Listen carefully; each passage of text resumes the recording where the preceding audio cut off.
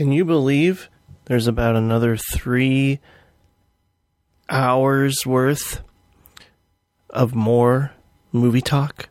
Yes, it's true. This is Jim with Directors Club saying thank you so much for listening. You know that we love you, and we'll probably be back. We'll see.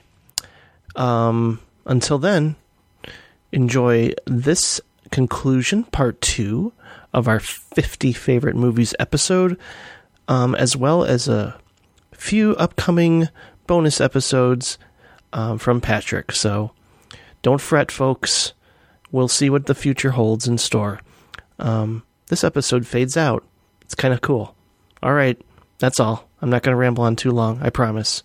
You already know my sincere appreciation and gratitude for all of you who are listening right now. You have no idea how much it means to me. Yes, you do. Because I just said so. It was the best of times, it was the worst of times. I had to kill a new sheriff in town. She was gonna try to keep me. You go down, you go down. In a dream you will never be down. Somehow, another way to make the picture clearer. Point a gun at the mirror. And we're back! Yay! Hey, Jim, we're halfway through the list. Oh my god, it's true. What is your number 25? I know we differ on the ending of this movie, but I can't deny it's one of my all-time favorite romantic comedies, with one of probably my top 5 favorite screenplays of all time. Broadcast News. Yes, good job. Yeah. Good. Oh, we should have done this. We should have tried to Guessing get the other games. person to guess. That would be could be like an old- that'd be the way to conclude things, because then it's like how much have you been listening? That's true. Well, I think most people probably are predicting as they listen, Yeah. you know, because they know us so well at this point. But I really, I can't get enough of this movie. I've seen it so many times, and Albert Brooks, he's my guy. I relate to him more than most people, I think. His neuroticism is never obnoxious. I find it really sweet and endearing, and you know, He has just the right amount. He's funny enough yeah. that he's never annoying on screen, but he is still irritating all the other characters, and you understand where they're coming from. Right. It's really, But yet really I can good understand why performance. Meryl Streep loves the guy and defending your life at the same time. Yeah, you know? yeah. Well, no, it's just. I mean, that's all the characters in this film are. They have their flaws and they have their strengths, and they're not. None of them are evil people, Right. But they all make bad decisions and they all make good decisions, and it's just. I mean, actually, the movie I'm going to be talking about next is a very similar film. What is it? My number 25 is Daisy Kenyon. The greatest melodrama I've ever seen. That's a good one, man. I bet if I watch it again, I'll definitely... Because, that was a good episode. Otto Preminger. Otto Preminger's the greatest. Like, Otto Preminger, I had seen none of his films before, and then if this podcast has brought me nothing else, it has brought me to Otto Preminger. And The Servant. Yeah. Well, I mean, there's a bunch of individual films. Yeah, oh, for sure. But Otto Preminger at one point when I was making my list of potential films to be on this list, like, Otto Preminger had 4 different movies. Advice and Consent. Yes. Anatomy of a Murder. Yes. Daisy Kenyon. And then what was What's the fourth one? one? You haven't seen it, so there's a Oh. Fallen Angel. Oh, okay. Yeah, I haven't seen it. Great. Fallen. If you like The Prowler, Yeah. Fallen Angel is like the Ritz. Is like the. It's like, well, what if The Prowler actually had a budget behind it? Yeah, it's good. Fallen Angel really. Also, Fallen Angel starts the way that most. Fallen Angel starts the way that most Billy Wilder movies start, where the main character has just like. The main character gets dragged somewhere via public transportation, and someone's like, "Do you have any money?" And he's like, "No." And they go, "Okay, well, off you go." Like, it starts the way Ace in the Hole starts. Five Graves to Cairo starts with a guy crawling out of like a tank. Sunset Boulevard is all about him losing his car right away. Like, there's something about Billy Wilder movies where he does that. Patrick, were you looking at my list when I was in the bathroom? Did you cheat? No, I didn't. Is Sunset Boulevard your next one? No, 24 is Ace in the Hole. Oh, okay, cool. That's kind of funny. But anyway, Yeah. Daisy Kenyon, in best melodrama ever. Shockingly modern for what it is, but also very much melodramatic. It's brilliant. It's so fucking good. You and Mike D'Angelo love that movie. Yeah. Mike D'Angelo turned me on to it. Or not personally, but I read his review. I will say that with the limited correspondence I've had, and especially since I invited him to come on the show, which he didn't reply to, but he did reply to my inquiry about the ending of Faults. So I was very happy that he replied to my question. What, Mike D'Angelo? Yeah. Oh, cool. Yeah. So that was nice of him to do. It was a one-sentence email, but hey, I got a reply from probably my favorite critic writing today.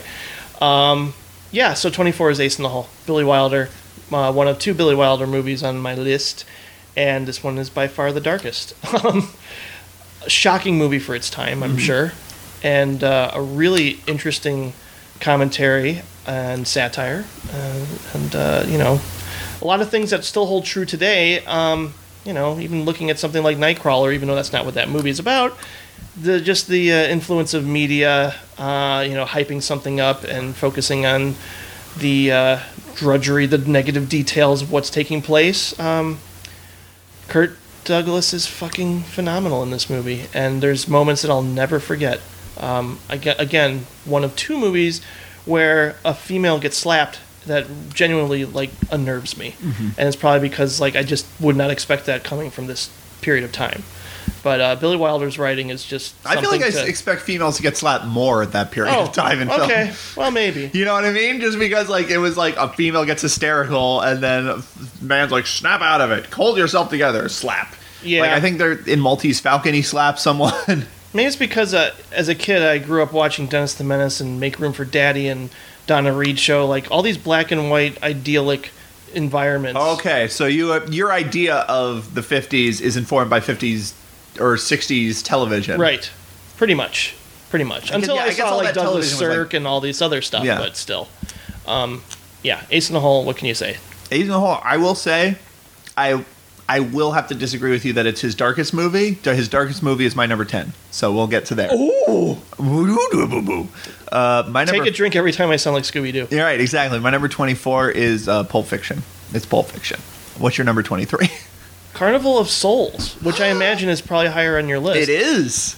Definitely one of my new top 5 favorite I didn't horror realize movies. it was so high up there. It is now. Tell me what you like about Carnival of Souls, Jim. Everything. But the organ score just... Again, when she's wandering through town and is not able to connect with anybody, she's practically invisible, I know that feeling. And it speaks to me on some deeper level that's outside of this is a good movie about a ghost or just kind of a creepy gothic horror movie of sorts. It's just there's something more emotionally resonant for me watching it, I think, this past Halloween. Yeah, it shot up way higher in my mind. And as much as I saw the twist coming at the end, it still affected me. I really got it. So I saw this in high school, and I thought it was that was a pretty fun but super dumb horror movie. Old horror movie, and I think that's even Ebert's review. Yeah, so he's like, it was fine. And then I think it was a couple years ago. I got the Criterion DVD and I watched it again, and then suddenly I was like, oh, this is about depression. It could also just be about. You can interpret it. It could be, you can interpret it a lot of ways. It's that kind of movie, but what I got out of it was very much just like what you were saying, where it's just oh, this is what it feels like to be depressed. When she's just I don't know what's real anymore. Right. I don't belong in this world anymore. That's oh, okay, I know what's going on here. I love Carnival of Souls. My number 23 is Carrie. Absolutely brilliant horror movie. It's the perfect mode for De Palma to be in because the plot is so simple that he can't fuck it up, and the emotions are so big, and everything about it's so operatic, but it feels valid in some way because it's about high schoolers. Yes, it's about high school. That's a good point. And it's kind of ironic that there's not a De Palma movie on my list. And there's one on yours. Yeah, I guess so. I've always loved Carrie. Higher. No, it should be higher in my mind. I do love it as much as most people. Mm-hmm. So what's your 22? It's a movie that I don't think you've seen yet. Mm-hmm. I'd be very curious to hear your take on it. It's Mike Leigh's Naked. I got to see all of Mike Leigh's movies. With incredible, the most intense portrayal of self-destruction I've ever seen, with one of the best acting performances by David Thewlis. It's a hard movie to sit through. There's so many rape, there's just so much shit, dark shit in this movie. Yeah. That you have to be prepared. You have to say, okay, I'm in the mood for a Mike Leigh movie. I can handle it right now. I've only seen one Mike Leigh movie, and in classic Patrick tradition, it was the one that you don't see. It's not the one that you're supposed to see. I saw Happy Go Lucky. Yeah, that's all right. Which is, yeah, exactly. I was like, that's fine. Yeah. He's much darker. I want to see that. Naked. I want to see Secrets and Lies. And Another Year. Another Year, that's right. Yeah. Which is another movie I think could have been on this list, but there's something about Naked. There's something about every performance. There's just every interaction. And it's really not it's not about anything other than self-destruction. It's just about a guy, whether intentionally doing it or not, it just sort of happens. It organically happens to this one character, and you follow him through all these different environments and different people. Apparently, the main character in Naked was an inspiration for Greta Gerwig for Frances Ha. The main character in that. That's interesting. Yeah. Frances Ha is not as dark. No, I wouldn't imagine what you said. I don't think she drinks nearly as much. Yeah, you'll know, from the opening scene, what you're in for. Yeah. But it's by far my favorite Mike Leigh movie, and he's one of my favorite filmmakers that I just seen most of his movies once, probably because it's going to take a while for me to go. There are some filmmakers who they make movies that I think are incredible, but I never go back and revisit them because they're so draining. Yes. And it's unfortunate. I mean, you can look at my list that I've listed so far, and it predominantly is films that are not that. It's predominantly films that I can return to again and again, and it's sort of an unfortunate thing. Also, predominantly, these are films that are in English. I have very few non-English language. I was realizing that when I was making this list. I'm like, Jesus, there's no foreign language films on this list. No Y Tu Mamá También? Maybe there's Y Tu Mamá También, but there's very few. Okay. I think there are 2 English foreign films on this list. But oh my God, I don't know if there's any. Yeah, I mean that's something that we both are very American cinema kind of oriented. That's just sort of how we are. Even when we go out and we do Fassbinder, we're pretty much. I guess I'm there are things about this I love, but this isn't speaking to me. But Pedro Almodovar is a filmmaker that I've grown to love more and more as time has gone on. Yeah, I should put a movie of his on my list. Yeah, didn't. Well, I didn't either. So let's see. My number 22 is Rushmore. It's Rushmore. Oh yeah, we talked about Rushmore. Everybody loves it. What's your number 21? It's another movie I hope that people have finally come around to loving as much as Pulp Fiction, but it's Jackie Brown. Barely. I had to choose between the two. I know. I chose Pulp Fiction. And I chose Jackie Brown. Yeah. I've probably watched it more at this point. As much as Pulp Fiction came out 3 years sooner and it had a cultural impact, it was responsible for me becoming a movie nerd sort of all over again. There's something about revisiting these characters. And I think it sort of hit me once when I was living in Michigan and cleaning my room and putting this movie on and realizing how much I love spending time with these people, even if it's just overhearing their conversations. Mm-hmm. And even the bad ones, even Beaumont. Or not Beaumont, even Roby. Right. And oh my God, just the scenes between Robert Forster and Pam Grier, some of the best in Quentin Tarantino's entire filmography. It's funny how occasionally Quentin Tarantino, for someone who makes movies that are so similar to each other and has such a very specific thing he's doing, it's funny how occasionally he'll do something and you'll just sort of realize there's this other side to Tarantino that you never knew. That was a genuine surprise when I saw this movie. Yeah. And a lot of people were turned off by it. People were just it's too slow, hardly anything happens. Yeah.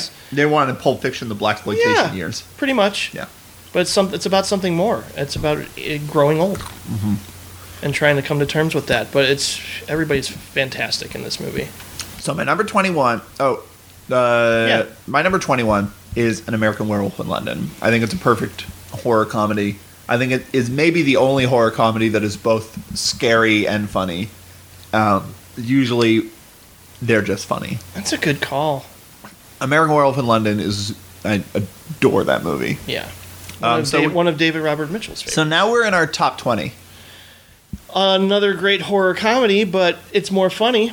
And it's also responsible for turning me into a movie nerd at one point, and that's Evil Dead 2. It's great. Yeah, it's Sam Raimi. Mm-hmm. My second or third favorite director. And what are there other movies that are like Evil Dead 2 what is it that separates Evil Dead 2 from, say, Drag Me to Hell or Phantasm 2? It's a very on the surface thing, but the camera work, I'm in love with everything about it. I think that there's moments in this movie where I've never seen a camera do what the camera does. Well, I mean, Drag Me to Hell has that stuff too, though, right? Yeah, not as balls to the wall, over the top, Sure. and goofy. It doesn't commit the Right. way that Evil Dead... The advantage of Evil Dead... The advantage of those first two Evil Dead movies is that there is no plot. Yeah. You get the setup, but then once shit starts going down, it just never stops. Mm-hmm. And it has, crazy physical slapstick, but it doesn't resort to what they do in Army of Darkness, to where it's literally Three Stooges stuff. And I don't know. I mean, It's not as hokey. it's just when I think of movies that kind of changed my life in some weird way, it's Evil Dead 2 has to be up there because I saw it, didn't know what to make of it. My mom came down and said, "Turn that shit off. We're taking it back." And then, of course, I wound up seeing it like a month later, and I fell in love with it. And oddly enough, like my dad, who hated horror movies, and probably because he loved comedies, he loved Evil Dead 2 and Army of Darkness. And a lot of that has to do with the charm of Bruce Campbell, but it's just an inventive horror movie. Mm-hmm. It really is. It's really... And yet so simple. Yeah, it just... There is... I mean, what's funny is I say there's a sense of fun behind the camera, but apparently I guess more Evil Dead than Evil Dead 2, but apparently both those movies, just because they're low budget and they had to do so many crazy things, like those were grueling shoots. Oh yeah, that's what he said. But you really get a sense... It's very rare, and in fact it might only be Evil Dead 2, in which you get that trauma movie kind of feeling of like, these are just a bunch of friends fucking around with the camera, but also it doesn't look like crap. Right. You know? Yeah, Like exactly. you watch Toxic Avenger and you're like, this is really endearing because it just seems like people messing around with the camera. But this is also, but like part of that is also that this is just the shoddiest looking movie I've ever seen. Right. Well, it's clearly a step up. It's sort of a remake of sorts of the original. And I know that people go like, well, the original's scarier. This one finds the right balance. I think they both find good balance. I mean, I think I may prefer Evil Dead 2 to Evil Dead 1 as well. But I think that they both find their own balance. So what's crazy is they're essentially the same movie, but they both occupy very different spaces in my mind. And I don't... Right. And usually when a filmmaker makes two movies that are so similar, you can just be like, well, Goodfellas is better than Casino. You know? Yeah. But like Evil Dead 1 and Evil Dead 2, it's just like it... Despite them being basically the same movie, it feels like apples and oranges because it's just that little bit of difference and that 100% commitment from Raimi. Yeah.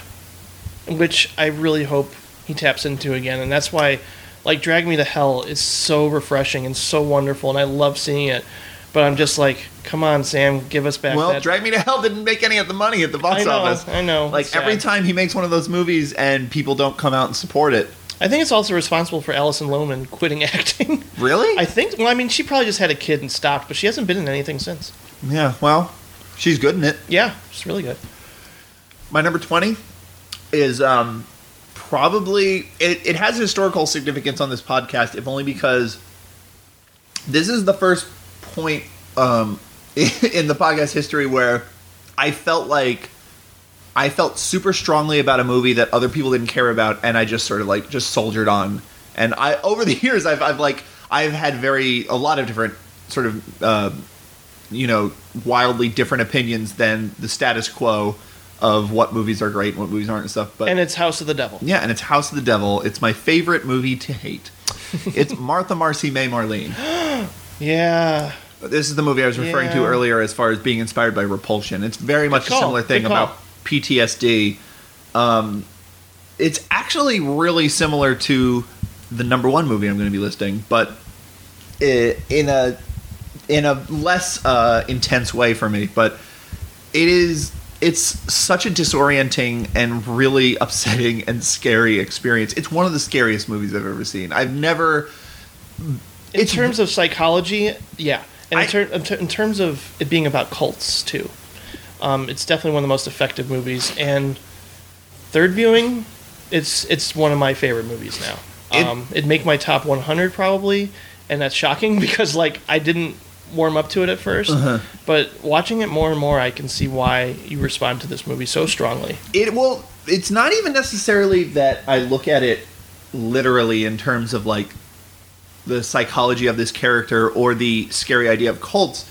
To me, the thing that is really, really hard to get across in film, because unless you just use extensive voiceover and stuff, you can't get access a person's mind. So kind of abstract concepts are often very hard to depict dramatically. But this movie depicts like existential terror in a very, very dramatic way. Like the plot of this movie is about someone who has no identity. I just wonder if that was... I mean, again, can't speculate on director intent at all, but I just wonder if that's what he set out to do. Because it just seems like a very simple post-traumatic stress cults story, but yet it taps into something deeper. Like Pulse taps into something deeper. Yeah, I mean, Pulse should have been in my top 50, but speaking of foreign films. But I think it is something he set out to do, because I think the movie focuses so much on her identity and her... And it's not so much about we did terrible things to people, and it's not so much they did terrible things to me when I was in the cult. It's not so much like those very standard, just sort of, we killed people, I was raped. Like, the things that are 100% understandable to anyone, like, oh yeah, those are terrible things. It's more like the social faux pas when her sister and stuff have a party and she just freaking out at the waiter, and like... Or when she just starts skinny dipping in the lake and it freaks everyone out. Like the terror in it is so domestic. To me, like the scariest parts aren't in the cult, because in the cult she at least thinks that she belongs until the end. Like in the cult, you know, she doesn't understand the terrible things that are happening to her. It's once she leaves the cult, suddenly that's when everything goes wrong. I mean, in Repulsion, Repulsion is the same way. Repulsion, you don't get a flashback scene to where she was abused. I mean, it's implied that she was abused just enough so that you understand what is happening at all, so it's not just like some random thing. Yeah, probably the only thing I don't like is that, like, okay, let's pan over to a shot of the father kind of a thing. Yeah, there's like a photograph of the father or something like that in Repulsion. So, like, what's really scary about Repulsion is, like, this damage has been done to you. Now go into the real world. And you're going to be fine for a while, but something's going to set you off on this very terrible course in the wrong direction. And Martha Marcy May Marlene is... I mean, and also Martha Marcy May Marlene sort of primed me for my number one film in the terms of its expressionistic editing. And it does a lot of things, just the way it tells the story are just things that I've just grown to realize, like, that's just how I like stories to be told. They're not necessarily better or worse, but I just respond more when stories are just told in flashes and glimpses of images and stuff. Yeah, that's an interesting point. If I'm going to be honest, it should be higher up. But I wonder how criminals being released from prison would feel about this movie too. Yeah, like just having to adjust to the real world again. There could be a Martha Marcy May Marlene kind of movie about that exact topic. I'm sure. That's interesting. But I had to look up if this director is doing anything, because it's been like 4 or 5 years. Yeah, that was like 2010, 11? Yeah, 2011. He's doing the Janis Joplin biopic. I don't know how I feel about that. That's sad. But apparently he did a miniseries, so I'm going to try and track that down. What's that miniseries called? Southcliffe? I've never heard of it. But it came out after Martha Marcy. So, Martha Marcy May Marlene, you may not like it. It's an incredible film. Yeah. I've grown to love it. Yeah. What's your number 19? It's Mulholland Drive. Yeah? It's my favorite David Lynch movie now. What makes it your favorite David Lynch movie?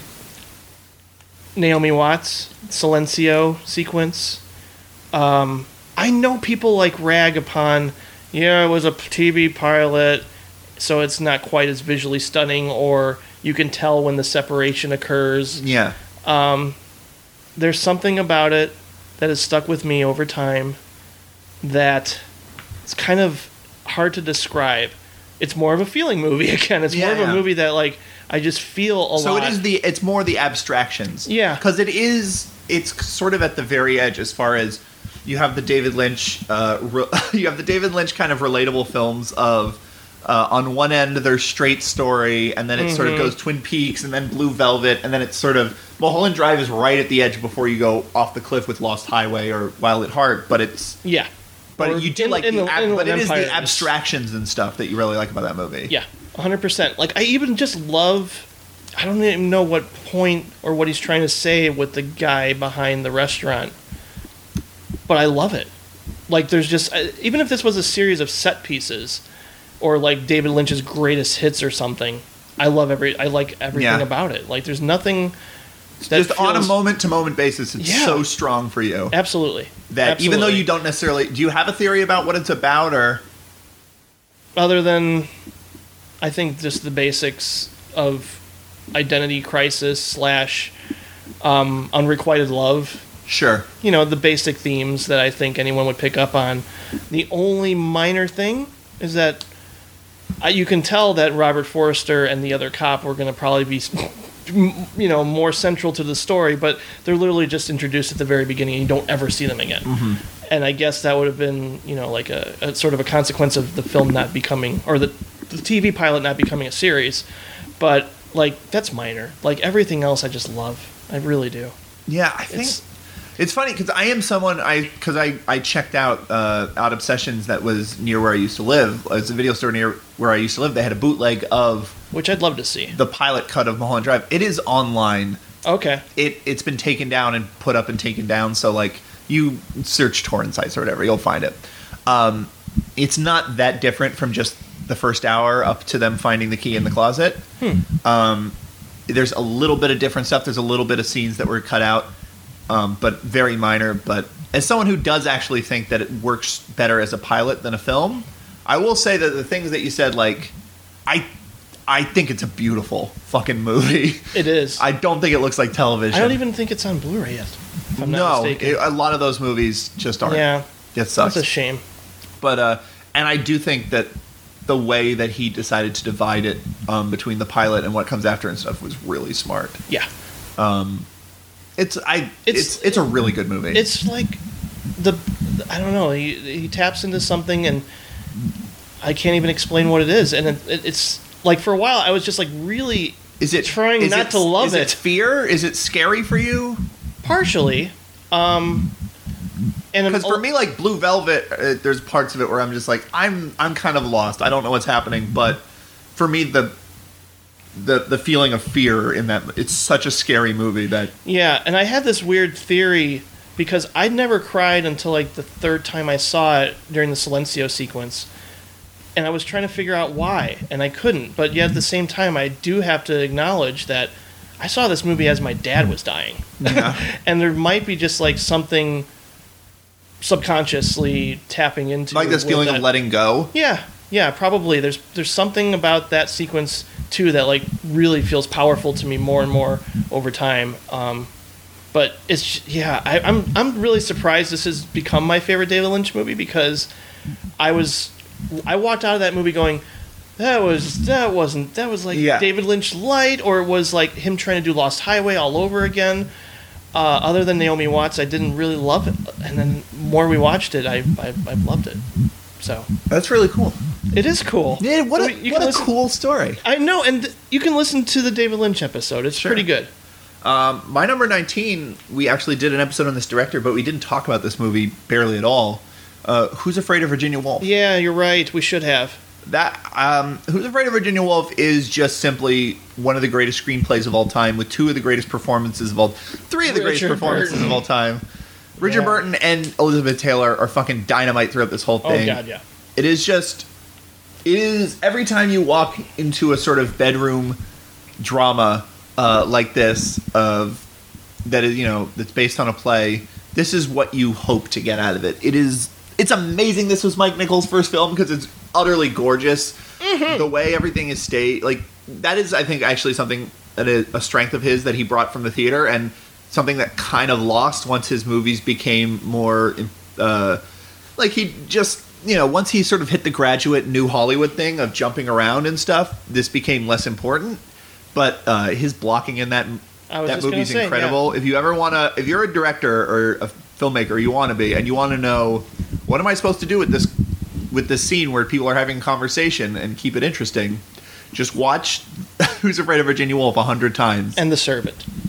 Servant is very, very good at that as well. Yeah, absolutely. But I think Who's Afraid of Virginia Woolf, because it's nothing but that, it is, and it's never dull. It's so beautiful. The black and white photography is amazing. It's an amazing movie. It's kind of self-evident, though. So I don't feel I can add much to the conversation other than it is a great, great, great play done in the best possible way, which you can't even really say about, I don't know, something like Glengarry Glen Ross, which is just, when you watch that movie, or at least when I watch that movie, I kind of feel like this is really great, and I like that the director kind of stayed out of the way. But it's still a play. But you can kind of feel that this would be better as a play. Whereas Who's Afraid of Virginia Woolf, I think, works for something that's so stage-bound. Like, Who's Afraid of Virginia Woolf, it's every bit as powerful and immediate and intense, which is very hard to pull off.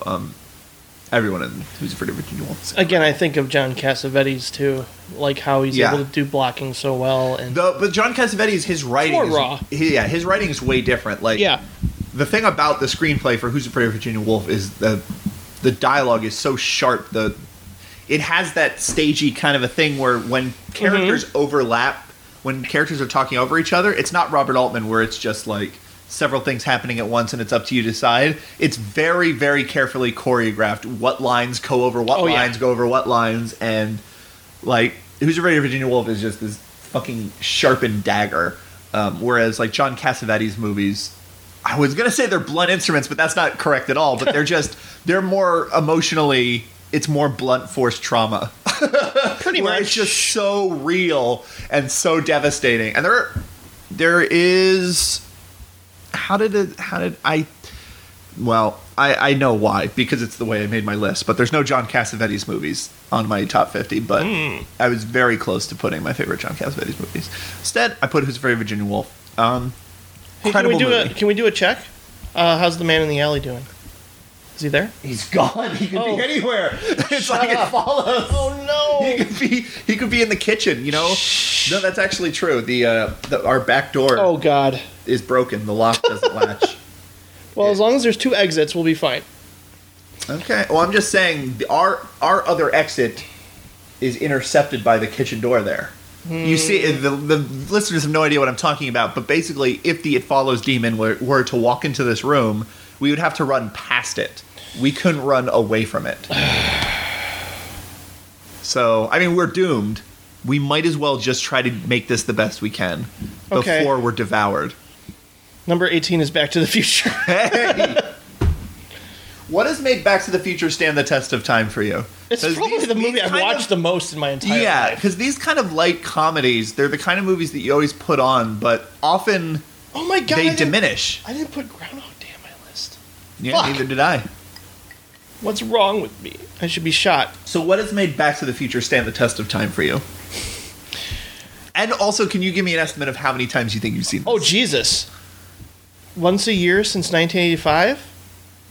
When you first saw it? Wait, is it? When it was first on, when you first had it on video, did you watch it multiple times in a year? Are we at the 30th anniversary of Back to the Future? 85, yeah, I guess so. Oh my god. So I probably have seen it at least 40 times, I think. Yeah. I think. Yeah. Because I think there have been years I've seen it more than once. That's heavy. So. Good one. Great Scott. This movie is definitely one of the funniest. Two of the most memorable characters ever. And I love what it says about getting to meet your parents, I guess. What does this movie say, really?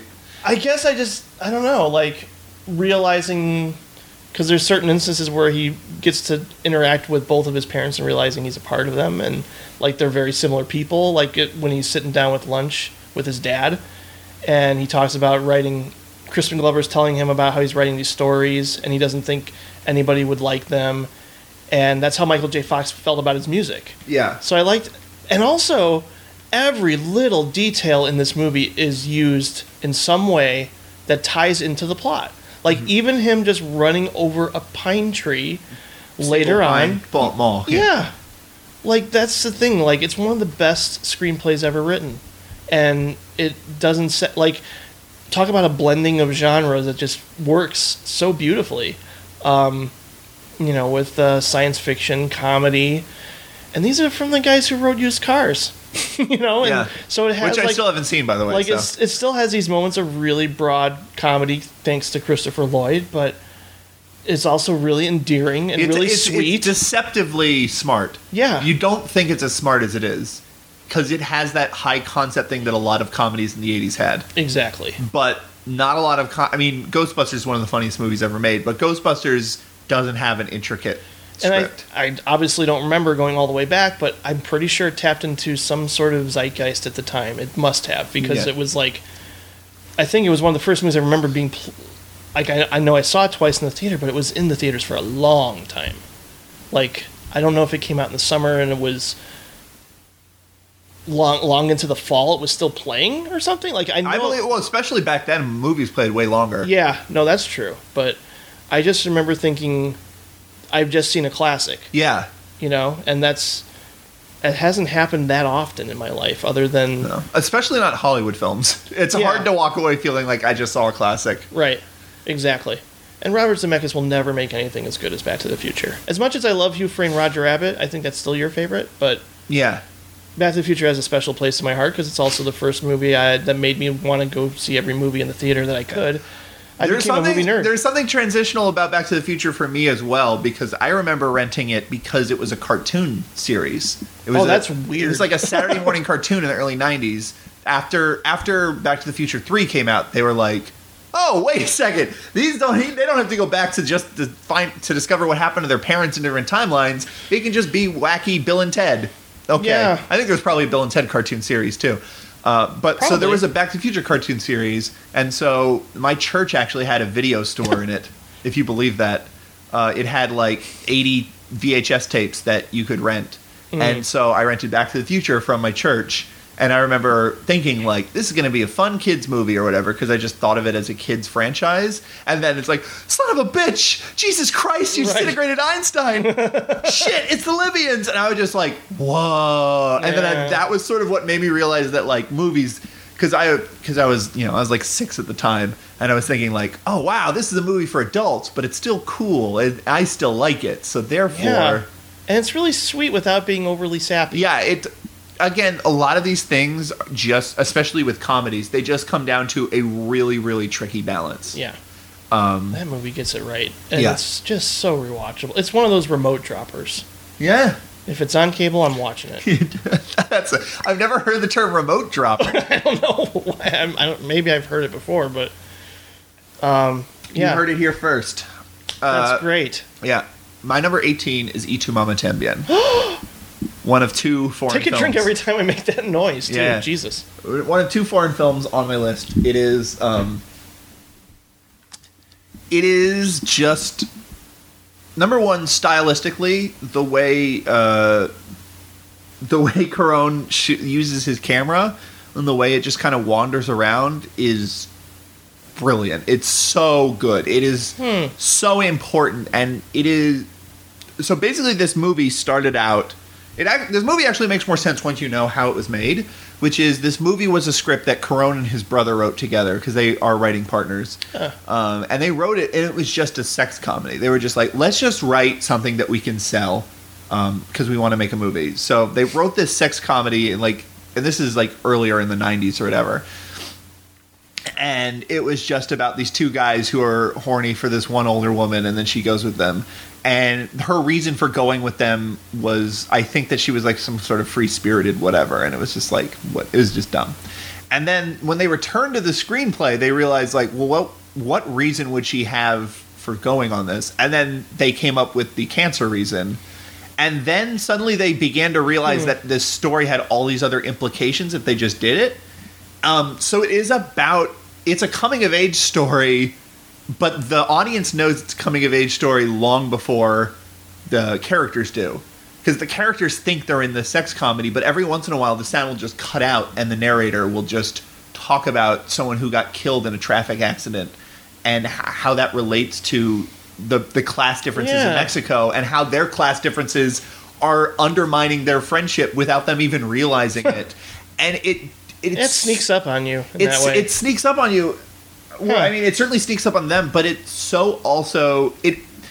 has a political angle. It's a movie about class, but it has an understanding of adolescence and just being an adolescent boy and just being fucking gross. Talking about coming of age with the fool. Exactly. Like, it's just you're fucking gross, and when you're that age, and it understands that, and there's a naturalism to Diego Luna and Gael Garcia Bernal's performances that is really incredible, and everything about that movie is everything I love. I love Y Tu Mamá También. I could watch it endlessly. I've definitely watched it more times than any other foreign film, because foreign language films are the sort of things that you can't put on while you're doing something else because you have to see the subtitles. Mm-hmm. So, like, those are movies that you are limited. You can put on Die Hard while you're cleaning anytime, but you can't put on Y Tu Mamá También necessarily.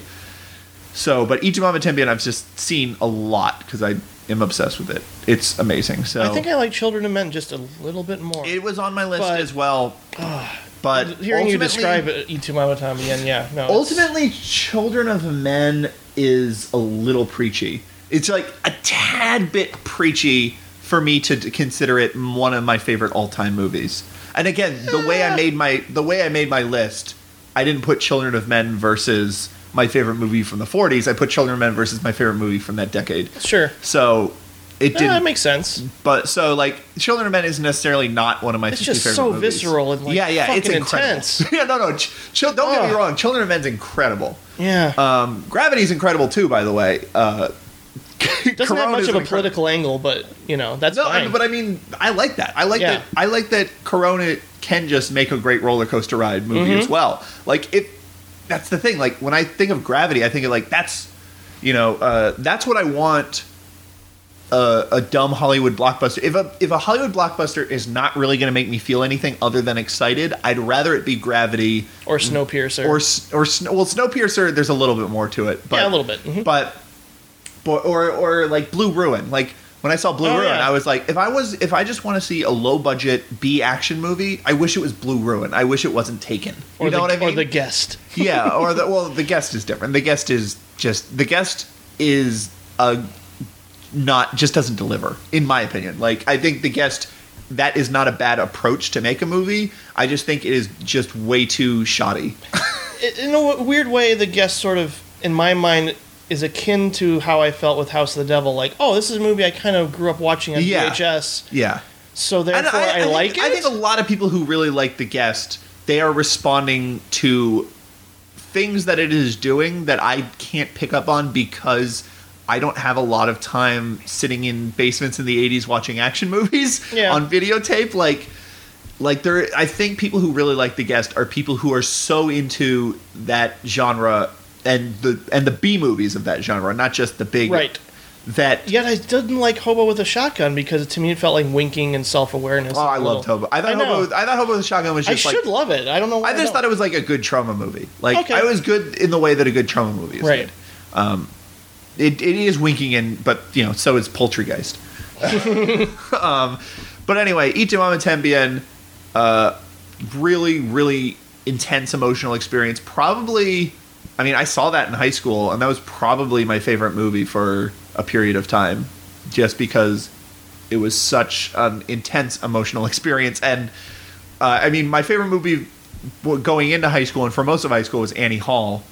But that's not a movie that's necessarily about a thing I could relate to, having never had a girlfriend at all. Annie Hall I liked for cinematic reasons, whereas Y Tu Mamá También was probably the movie in high school I saw that I was just intensely understood those characters. Sure.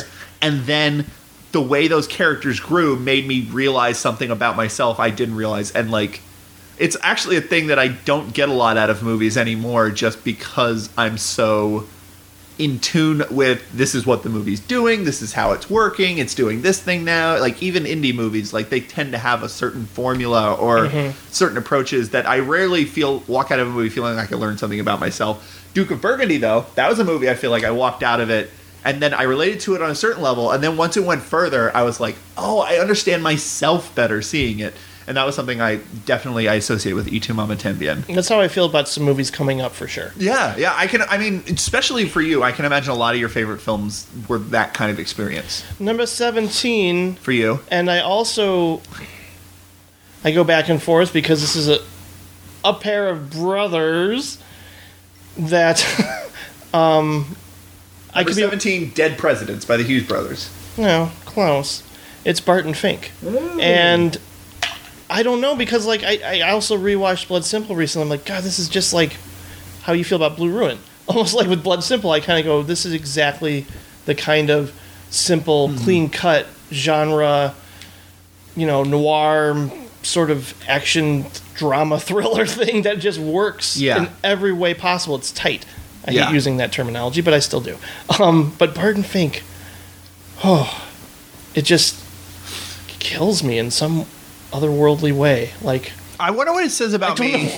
I wonder what it says about me that the Coen brothers are my favorite, or not my favorite directors, but they're among my favorite directors. But yet, none of their films were the favorites of their decades, or at least when I thought of when I was trying to think of '80s films I loved. Wait, I can't remember. Is Barton Fink 89 or 90? 91. Okay, so when I was trying to think of '90s films I loved, Barton Fink didn't come up. When I was trying to think of '80s films I loved, Blood Simple didn't come up. Those are such amazing movies. Again, No Country for Old Men, is it on your list? It had to go. I had too many from that decade. Yeah. I love No Country for Old Men, though. It was on that list for a long time. That's another one that's a grower. That's one that's more I've watched that I love. But Barton Fink, I don't know, man. Barton Fink It says incredible. a lot about getting too lost in your own head, isolation, the writer's experience in a way that's similar to adaptation, but this one's obviously more surreal. And John Goodman's best performance by far. Yeah, I mean, It sneaks up on you, though, how surreal it is. It does, for sure, because it seems to play in reality for the most part, and yet that hotel is just so... It's this whole other... little touches. Yeah. Because, I mean, there are things, especially nepotism and John Turturro's narcissism and believing he's writing for the common man when actually he looks down on John Goodman's character. That hypocrisy is really interesting to me in this character. And then obviously where it goes in this insane, surreal manner. And what the ending means ultimately is just that it's that ambiguity that kind of the Coen brothers have been known for with these endings lately. But that one to me actually resonates with me the most, even emotionally. As much as I like a lot of the Coen brothers' latter films, I know that you're not as crazy about A Serious Man, but I kind of am. And Inside Llewyn Davis, I mean, this one to me, I keep coming back to in my mind for reasons I think kind of obvious. Right. It's a brilliant film. I mean, there are people who will say, oh, no, Miller's Crossing is their best film, or no, Big Lebowski, but no. Barton Fink, for me, is my personal favorite. There is most of their films sort of, when you watch them, you go, oh, these are two people who adore classic Hollywood. These are two people who adore pre-'60s Hollywood films. Yeah. You can even sense that in something like Intolerable Cruelty. Most of their movies, even whether they're something super obvious like Hudsucker Proxy or something less obvious like Blood Simple, they are just so informed by classic Hollywood cinema. Yeah. And then Barton Fink is the one that it's not a movie that would ever get made in that period, but it shows an understanding of that period just for taking place there. Yeah. People who are more inclined towards genre films. I mean, God knows there are so many fucking horror movies on my top 50 list. So I understand people really, really being into Miller's Crossing, really, really being into. I do now, thankfully. Yeah. Took me a while to warm up to that one. Yeah, it's still not one of my favorite films by them, but it's very good. But Barton Fink is just something else, and it's this whole other thing. It's this whole other thing. Yeah, I don't know what it is, but I love it. Mm-hmm. And I guess, like, yeah, the Coen brothers with The Serious Man and Inside Llewyn Davis, there are hints of Barton Fink in both of those movies, but Barton Fink is the best. Yeah. They never did really go full... There is no moment in their filmography quite like that, I'll show you the life of the mind scene, is there? Right. I don't think so. Yeah. No. They never went there again. Like, it's interesting. Like, A Serious Man has bits and pieces that are kind of feel like they're going in that direction. I think the Coen brothers were actually going mad when they wrote this movie. Because, like, wasn't it... They didn't know what to do with Miller's Crossing. Like, yeah. They were struggling. It was a thing they wrote during writer's block. Yeah. I get that sense from this movie, that they were going through something. And yet it's not... Like, that story sort of implies that it's this piecemeal sort of slapdash, like, just a collection of their interests and stuff. Yeah. When actually there are other films by the Coen brothers that do feel like that. Like, when I think Inside Llewyn Davis is a really, really great movie, but it also feels like them just sort of revisiting a lot of things they've done. It feels very much... But doing it well. They do it very well, but, like... If you told me that, like, Inside Llewyn Davis was something they just sort of cranked out, like, oh yeah, we wrote that super fast, like, I'd believe it, because it feels like, whereas, like, Barton Fink just feels so complete. Yes. Even the parts that you can't work out in your brain what they mean, quote unquote, like, it's very complete. It's a really good movie. Oh yeah. What number are we on? Number 17? Scream is my number 17 movie. Yeah, it's not another one of the movie that greatest- had a big cultural impact. Yeah, in it's terms not one of the greatest films of all time, but it is a movie I can watch endlessly. All the things that people were raving about it when it came out are still true. It is, it's very smart, it's very quick, it's well written, it is actually effective as a thriller. It's kind of nasty in a way that Wes Craven hadn't been in a while. Like that slow motion plunge into Drew Barrymore, that knife, like that. Oh, yeah. That moment is just kind of like kind of just like violent and depraved in a way that you don't associate with Wes Craven post Hills Have Eyes. There's a level of, and the scene in the kitchen where they're stabbing each other. There's such a nastiness to that that's really intense. It's got Kevin Williamson wrote a fucking amazing script.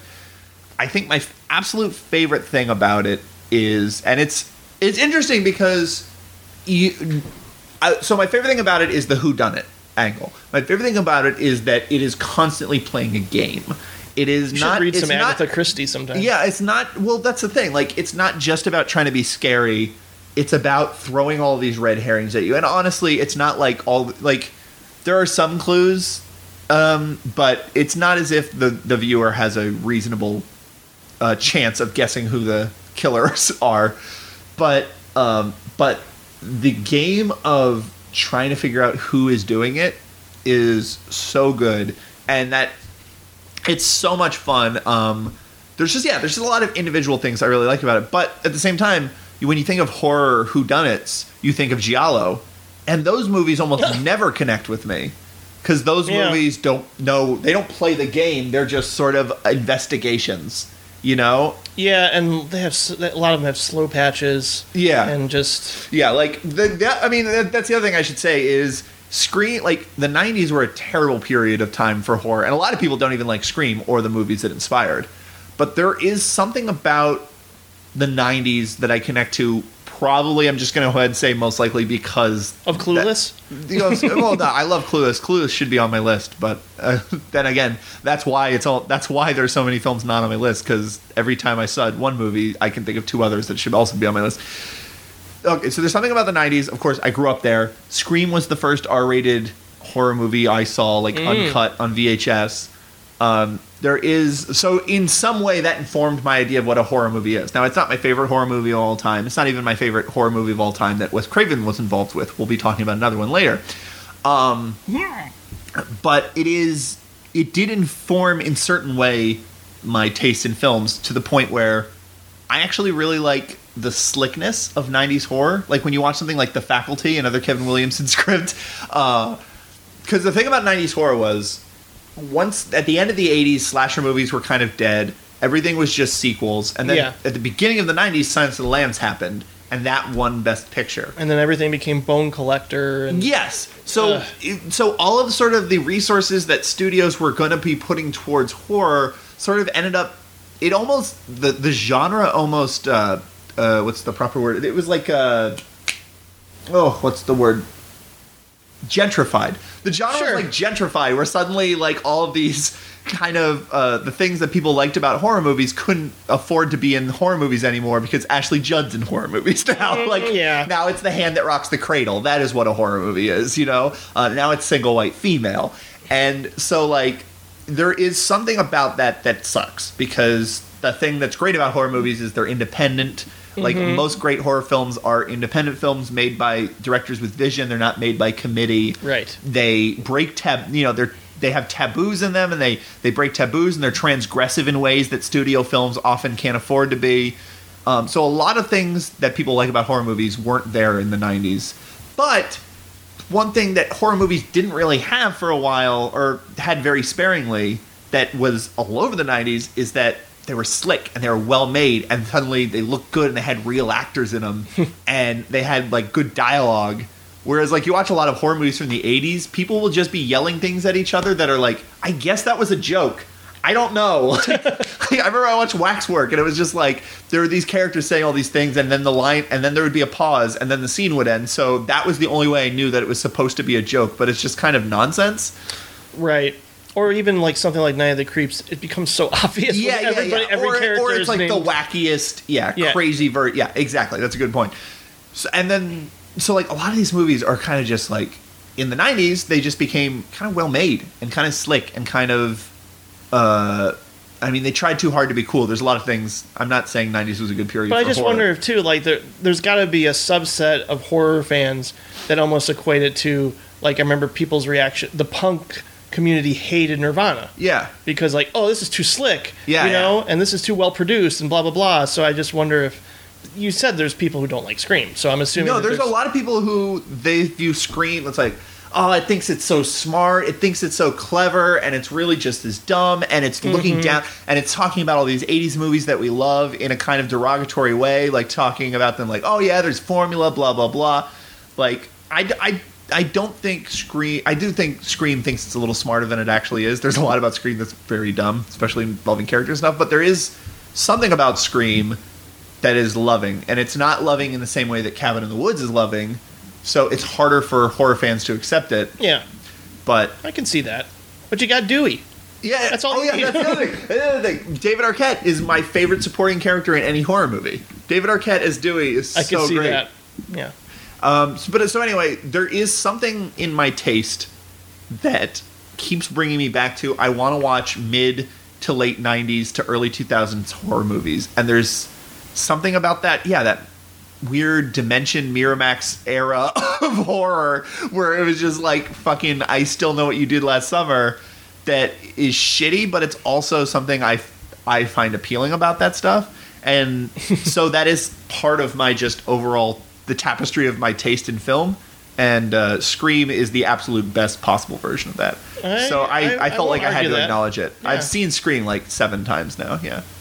And of course, My Soul to Take is higher on your list. Yeah, well, no, My Soul to Take will be coming up soon. The other Wes Craven involved one. What's your number 16?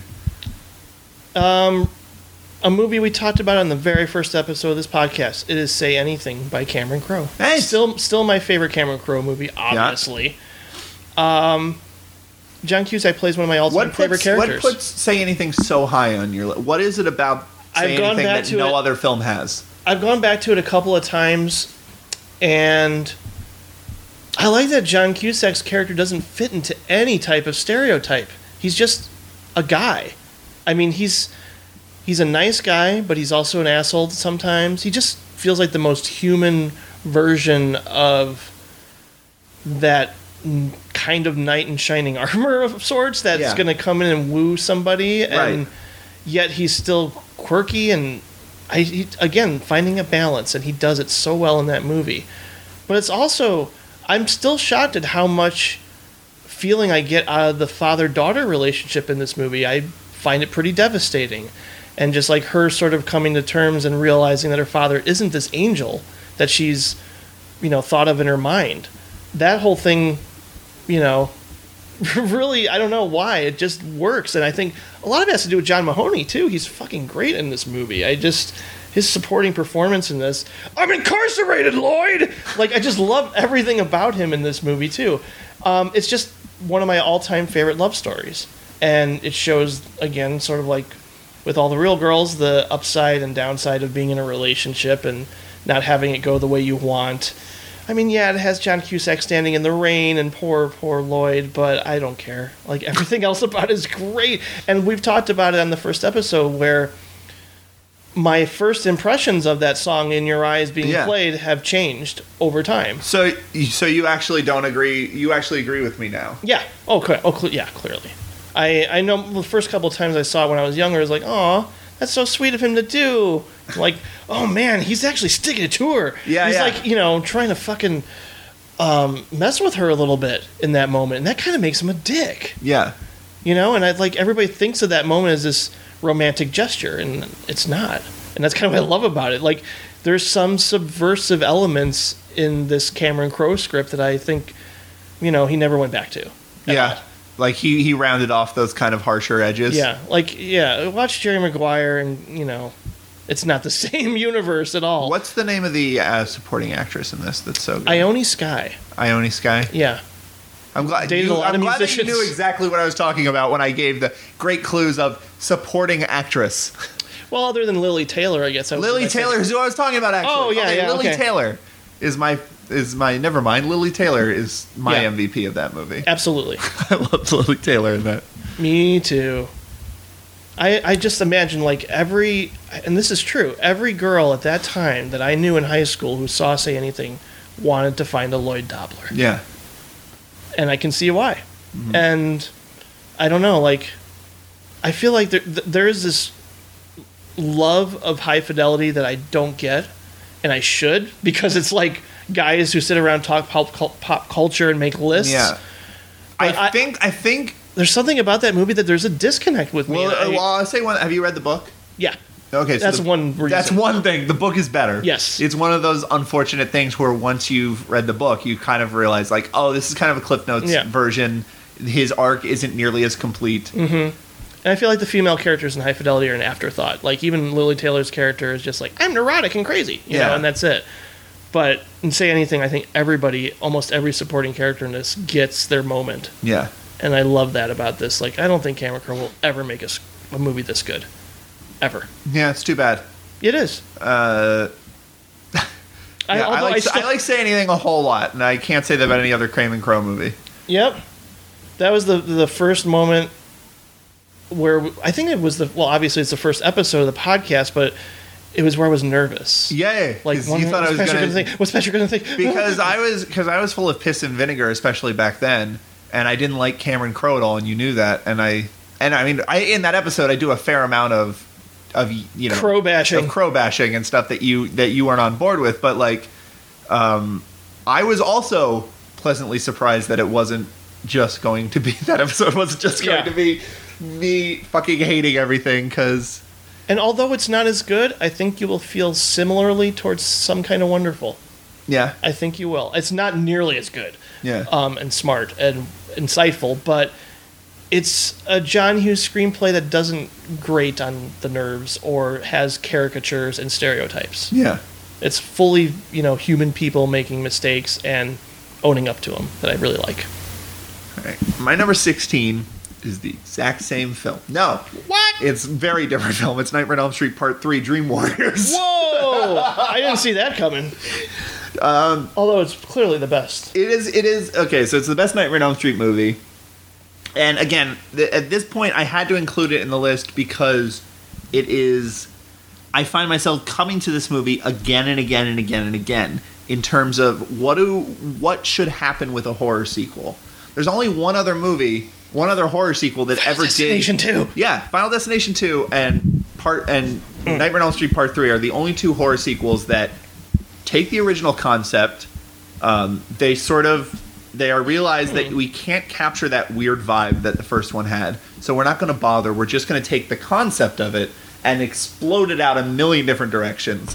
And Final Destination 2 does that really, really well. Nightmare on Elm Street Part 3, suddenly the dreams reflect who's dreaming. Suddenly the dreams are not just random nightmare imagery, like lambs running through a school hall. Like, not that I don't like Nightmare on Elm Street 1, but it's just kind of Wes Craven picking and choosing random stuff.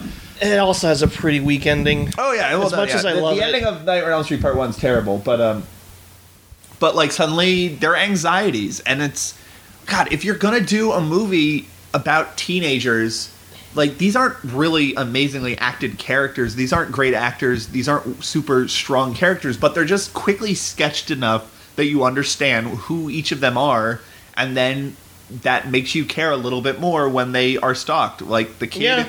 the kid who, you know, who has a problem with cutting and he's a sculptor. Suddenly, a sculpted marionette comes and slits his wrists. That is the in most disturbing. gruesome It is so nightmare. gross. Oh, So like it just gives you just enough to tell a really fun story. I think that is all about Frank Darabont's script. I think Frank Darabont did a similar thing in the 80s Blob movie as well. I keep meaning to bring this up, but I want to take issue with what you and Gabe said about Frank Darabont. You both said you don't like his movies. His directed films. So you don't like Shawshank Redemption? That's all right. It's Shawshank. It's all right. Shawshank Redemption is a big blubbery fucking chick flick. What? It is. It's beaches for dudes. That's all it is. Shawshank Redemption's fine. It's not a bad movie. It's certainly better than Green Mile. Like, Green Mile is a good movie to be like, oh, okay, that's what Shawshank Redemption could have been if it was a little less interesting. Yeah. The Mist is good. Yeah, The Mist is really good. Yeah. But in general, his work doesn't do a lot for me. I'm not a Shawshank Redemption guy. Interesting.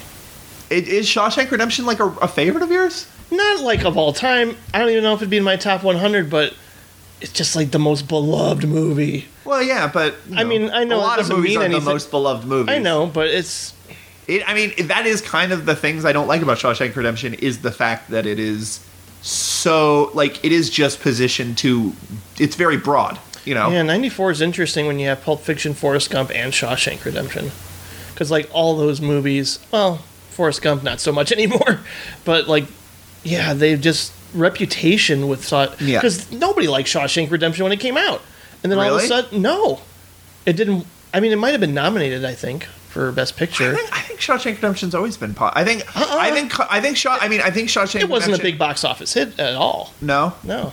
I think its reputation has definitely been bolstered by it playing endlessly on cable. Yeah. And it is the kind of episodic thing like Goodfellas that you can it's a good cable movie. You don't have to see the beginning. You can just dip in 20 minutes. You can dip out. Like, But even the schmaltzier moments work for me. Like when Tim Robbins plays an opera and all the prisoners are looking up at the speakers. I'm like, yeah. why does this work for me? I don't know, but it does. I mean, that's I don't fair. know. That's fair enough. It works And for when you. he crawls through the shit, yeah. It doesn't work for me. It just feels Boo. like a chick flick for dudes. Yeah. Well, And which isn't a terrible thing. I think I'm glad that there are fucking straight men who know how to get their emotions out somehow, even if it has to be a fucking movie with Field of prison. Dreams. Even have to be a movie with prison rape in it. Like, fine. At least you can get your emotions out somehow. I feel bad for heterosexual men sometimes in that regard. and I also don't hate The Majestic. Yeah. It's not great. It's a Frank, I saw that in theaters as a kid. When It's it a came Frank out, and Capra movie. I thought it was all right. but you know. Anyway, Nightmare on Elm Street Part 3. Oh yeah, forgot. Is just that's what I want out of an 80s horror movie. I want really fun special effects. I want cool makeup. I want it to move. Like Nightmare on Elm Street Part 3 really Great fucking pacing. moves. Great pacing. It's- I like all the characters in it, even the dumb ones. I like it has the cheesy moments, but they're just nicely dipped in. I like fucking Freddy Krueger with the hypodermic needle fingers. I mean, that's my favorite horror film series, and it's my favorite one of that series. And it's just Nightmare on Elm Street Part 3 is just like when I think about It Follows. Like, okay, someone's going to do a sequel to It Follows. What should they do? Well, they're probably not going to be able to capture the magic of It Follows, so they probably should do the Nightmare on Elm Street Part 3 thing. They should probably just like I come wonder up if with that like will work. yeah, like let's like really explore this concept. What constitutes sex? What if it's just oral sex? Why is it only heterosexual sex? What if it's 2 men or 2 women? Like what if we had all of our characters do an orgy just so that they all could see the thing? Like you could do like all sorts of fun things with the rules of that universe. And there are people who are complaining about inconsistencies with the rules and like the choice to have the pool confrontation. Like, there are people complaining about these little details. Yeah, well, I mean, no, It Follows isn't an airtight thing. No, but it's works a so well. It's a surreal movie. Yeah, that's the thing. Like, Nightmare on Elm Street Part 1. Well, why does she decide that she can bring him into the real world?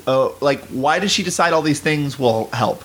I don't know. What happens with her mom sinking in the bed in the end? I don't know. Well, what's that ending? I don't know. Yeah, like, Nightmare on Elm Street 1 is, and then Nightmare on Elm Street 3 is like, all right, well, we're going to lose some of the tone. We're going to lose, like, the really cool creepiness of the body bag being dragged through the school hallway, but we're going to lock down those fucking rules, and we're going to explode them in a million directions, and we're going to put lucid dreaming in here, and all sorts of cool stuff. And it's just a really, really fun horror movie. It's the thing, every time I watch, like, an 80s horror movie I haven't seen, like, you know, a movie of that kind of tone, I'm always, in the back of my head, I'm like, all right, how close is this going to be to Dream Warriors? Because this is the best. You've raised the bar high. Yeah, no, I'm not saying it always makes it, but, like, the things I tend to like about those movies tend to be the things they have in common with Dream Warriors. You know what? I think I want to change Last Starfighter to The Gate. The Gate?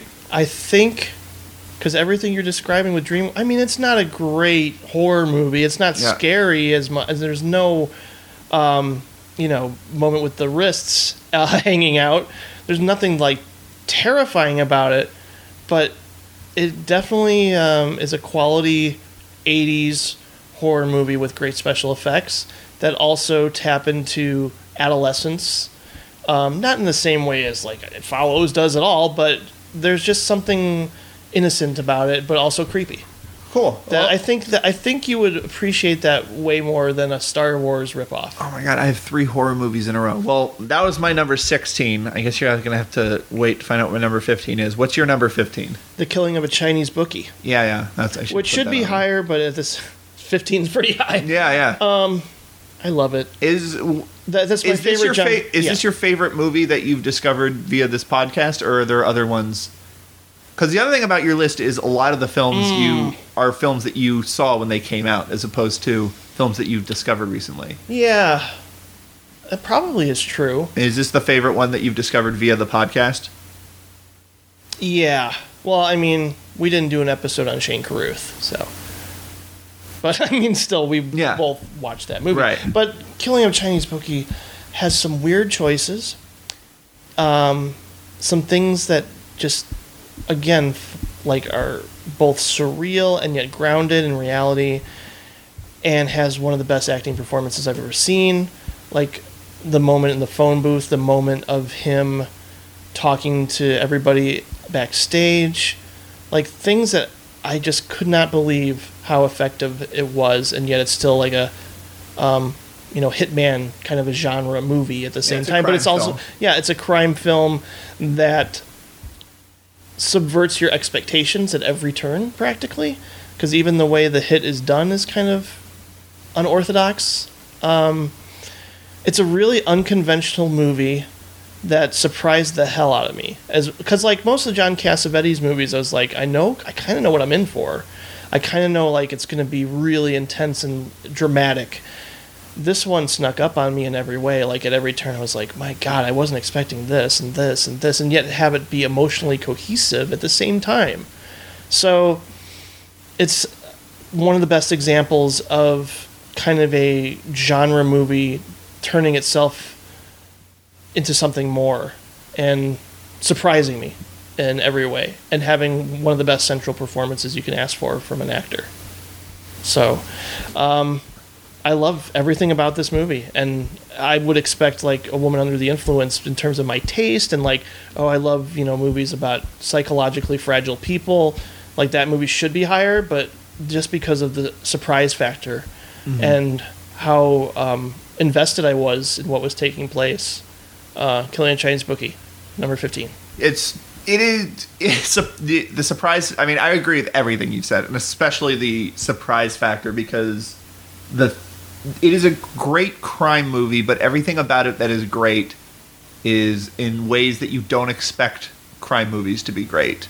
Everything about it is just about really small emotional moments, and about just the sort of sadness, and about these characters, and about even Yeah. the surreal nature of it, but like the lightly kind of subtly surreal nature of it, and but then you think, okay, so it's just a character piece, but then there's like really tense scenes that are like essentially action scenes, Yeah. and there's other characters that you don't even see, but they have like powerful moments in it that you only see briefly. Like, it constantly surprises you. Oh God, yeah. Yeah, that's I mean, that's something more than anything else in the course of doing this podcast.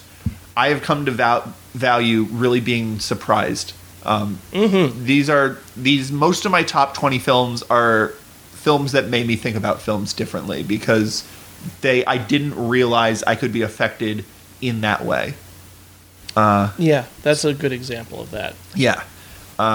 I really should be on my list, but unfortunately it isn't. My number 15 is Cat People, another horror film. Oh, Val Lewton? Val Lewton produced, written, directed by Jacques Tourneur. It is the first. I think it is the first adult horror movie. I think it is the first horror movie that you could say the way that It Follows is a horror movie, the way Martha Marcy May Marlene is a horror movie. Where When did Freaks come out? well, Freaks is so the way it's adult is that it's about adults and about the complicated ways that adults behave towards each other. It is essentially okay. a melodrama that explodes into horror. Yeah. Whereas Freaks is not adult. It's adult that it's explicit and shocking, but it's the simplistic. It's a very simplistic movie. Whereas like Cat People is so sophisticated. If there was no cat people in this movie, if there was no scary scenes in this movie, you would still be so invested in these characters.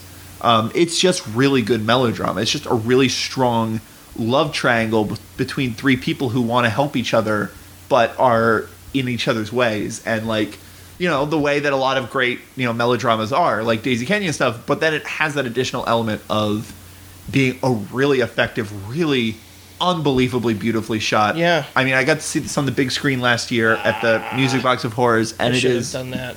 it is so gorgeous. Everything about this movie is incredible, but I think it is the first adult horror movie where, like, oh, this isn't just a monster movie for children, you know. And some of those monster movies for children are great, like Frankenstein is fucking great. But there just weren't any movies like this before, and that's kind of what Val Lewton did. Like, I Walked with the Zombie isn't quite as good, but it's a very similar thing where it's about this, you know, this. It's basically Jane Eyre in the West Indies is the way it's been described, and it's true. And it is basically just this complicated, sort of sophisticated story that also happens to have voodoo and black magic and stuff. Right. But I don't think RKO ever topped Cat People. I do love Isle of the Dead. I do like Bedlam quite a bit. There's some other really good ones, but Cat People is just a phenomenal movie, and it's dreamy, and it's beautiful, and it's effective, and it's suggestive, and it's also one of the most influential movies. It's in terms of the idea. I mean, it's a cliche at this point, and honestly, it's a cliche that's not always true, but the cliche is what you don't see is scarier than what you do see. And that's honestly not true. There are a lot of films that try to suggest things that aren't as good as if they just showed it, you know, like Pulse. If you don't see the ghost, actually, the scenes where you see the ghost in Pulse are fucking creepy as hell. You know, like there's a lot of scary movies that prove that adage to not always be correct. But Cat People is the greatest example of just suggestions and shadows and really subtle things that end up being really freaky and eerie. And is that the movie where someone's being stalked and trying to catch a bus? Yes. She's walking and yeah. So it's all with sound, and it also has the scene with the pool. Yeah. And then that's so good. And then it also is just about adult things that even a melodrama in the 40s you wouldn't necessarily expect them to tackle. Like, it is about sexual repression. Like, that's the text. It's not even subtext. It is about someone who cannot allow themselves to have sex with their husband because they're afraid they will turn into a jungle cat and destroy them. And it's like, it's a really, really, really interesting and amazing movie. And then somehow I forgot to put it on my top 10 list of horror movies for me and Gabe's horror movie show episode. So it's still available. for when we do our next one, if we ever do that. Like, ugh, Cat People is really good. What's your number? There's another thing I realized about Henry Portrait of a Serial Killer is it's about sexual repression too. Yeah. There's like almost every instance of violence is predicated upon somebody not getting sexually released in some way. Yeah, it's more subtext there. Yeah, but yeah. for sure. What's your number 14? Lost in America. My favorite Albert Brooks movie. Great. And I don't know why I initially said it's about the American dream. It's not really a movie about the American dream. It's just building something up in your mind and realizing that reality is going to interfere. That like you have this vision of your life as going one way and something fucks it up, or money fucks it up, or the lack of money fucks it up. And again, full of some of the funniest scenes I've ever seen, but also in a very subtle way. And it sort of encapsulates everything I love about Albert Brooks. Mm-hmm. And it's like his pinnacle. As much as I like modern romance, it still has like the editing stuff that kind of doesn't belong, but I still like it. Lost in America, everything belongs to me. And the ending is still really interesting. In like, I don't know if he's ever gone on record as saying, like, well, we just sort of came up with that ending on the spot or whatever, or people felt like, because that's something I've always felt about Albert Brooks' movies. I actually don't remember the ending of Lost in America. He just goes back to New York and gets his job back. Yeah. And it's like, oh, well, we better eat shit because we can't handle this life. Yeah. That's pretty much what he comes down, what his conclusion is. And, I just love the idea of almost like a comedic version of Into the Wild. Yeah. Somebody thinking, I can drop out of society and live the life that I want to and have the freedom that I've always wanted. And no, you can't, because you need money, because you need other people, because you're not strong enough. Right. Not everyone can do that. Exactly. And Albert Brooks is all confronts the reality about people of that. underestimating their inadequacies. Good summation. That's all. Yeah, exactly. At every turn, just you think you're good enough to be in Vegas and not gamble too much. No, you're human. You get sucked in like anyone else. And then you think you can talk your way out of it. You think you're the exception. Yeah. Oh God. Yeah. It's a classic. It's really good. Mm-hmm. My number 14 is Rear Window.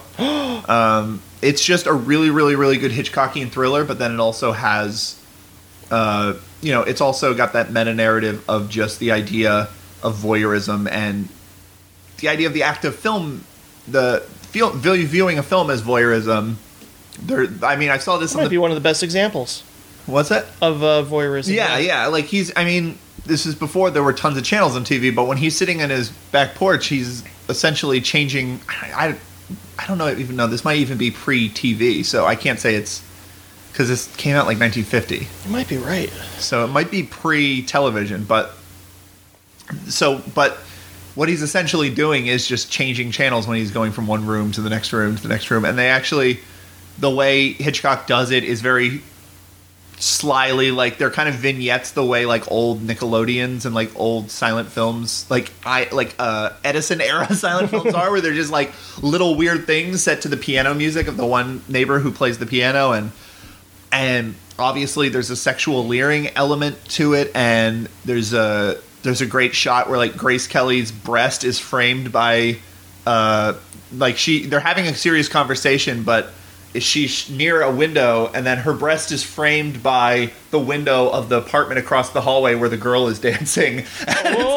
And it's like, oh, these are the same thing. You are staring at they're staring at both for the same reasons.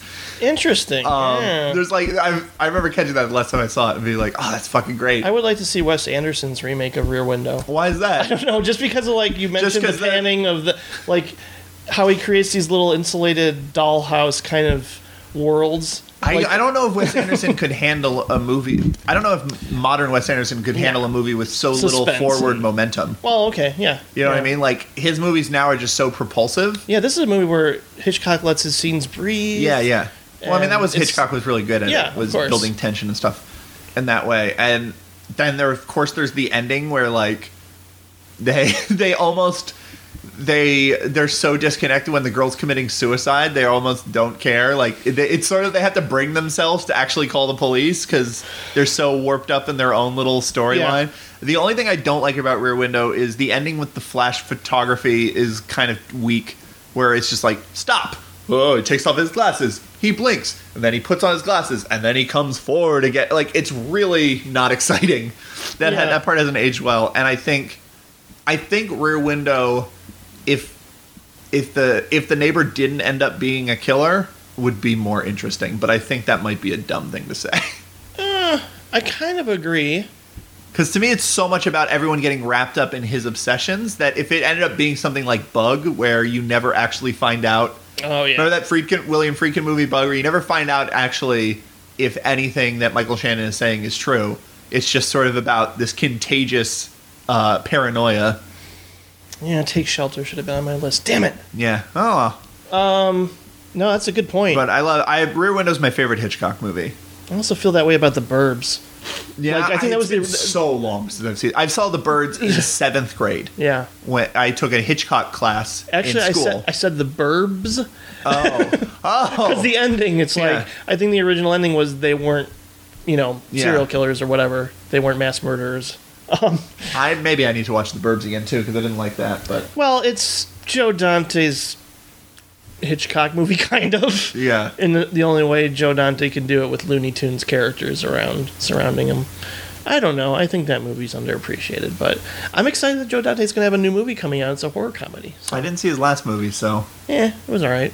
Number 13. 13 is Brief Encounter. Yeah, it's great. Yeah. I was struggling because I realized as much as I love all of Richard Linklater's movies, including the Before trilogy, I'm like, why don't I have one of those movies on here? I don't know. It should be, because I love them. But I think Brief Encounter does beautifully what the Before trilogy did. Or at Yeah. least one of them. Well, it, in a very different way, but Yeah. It's heartbreaking. And another experience of empathy in a way that's kind of unexpected, and there's just moments of looking at her face, whether if it's her sort of hiding what's going on to her husband, but like she's sitting in front of the fireplace and he's just doing a crossword puzzle, and she's like, "Hi, I'd like to have a guest over for dinner," and like he's sort of like kind of oblivious to the whole thing, yet if you look closely at her face, she's having very different reactions to what, essentially is like, I want to bring over this hot doctor that I really like. And just it's not even like a meet cute, but just like their scenes of hanging out together early on, like them having lunch together, just feels so real.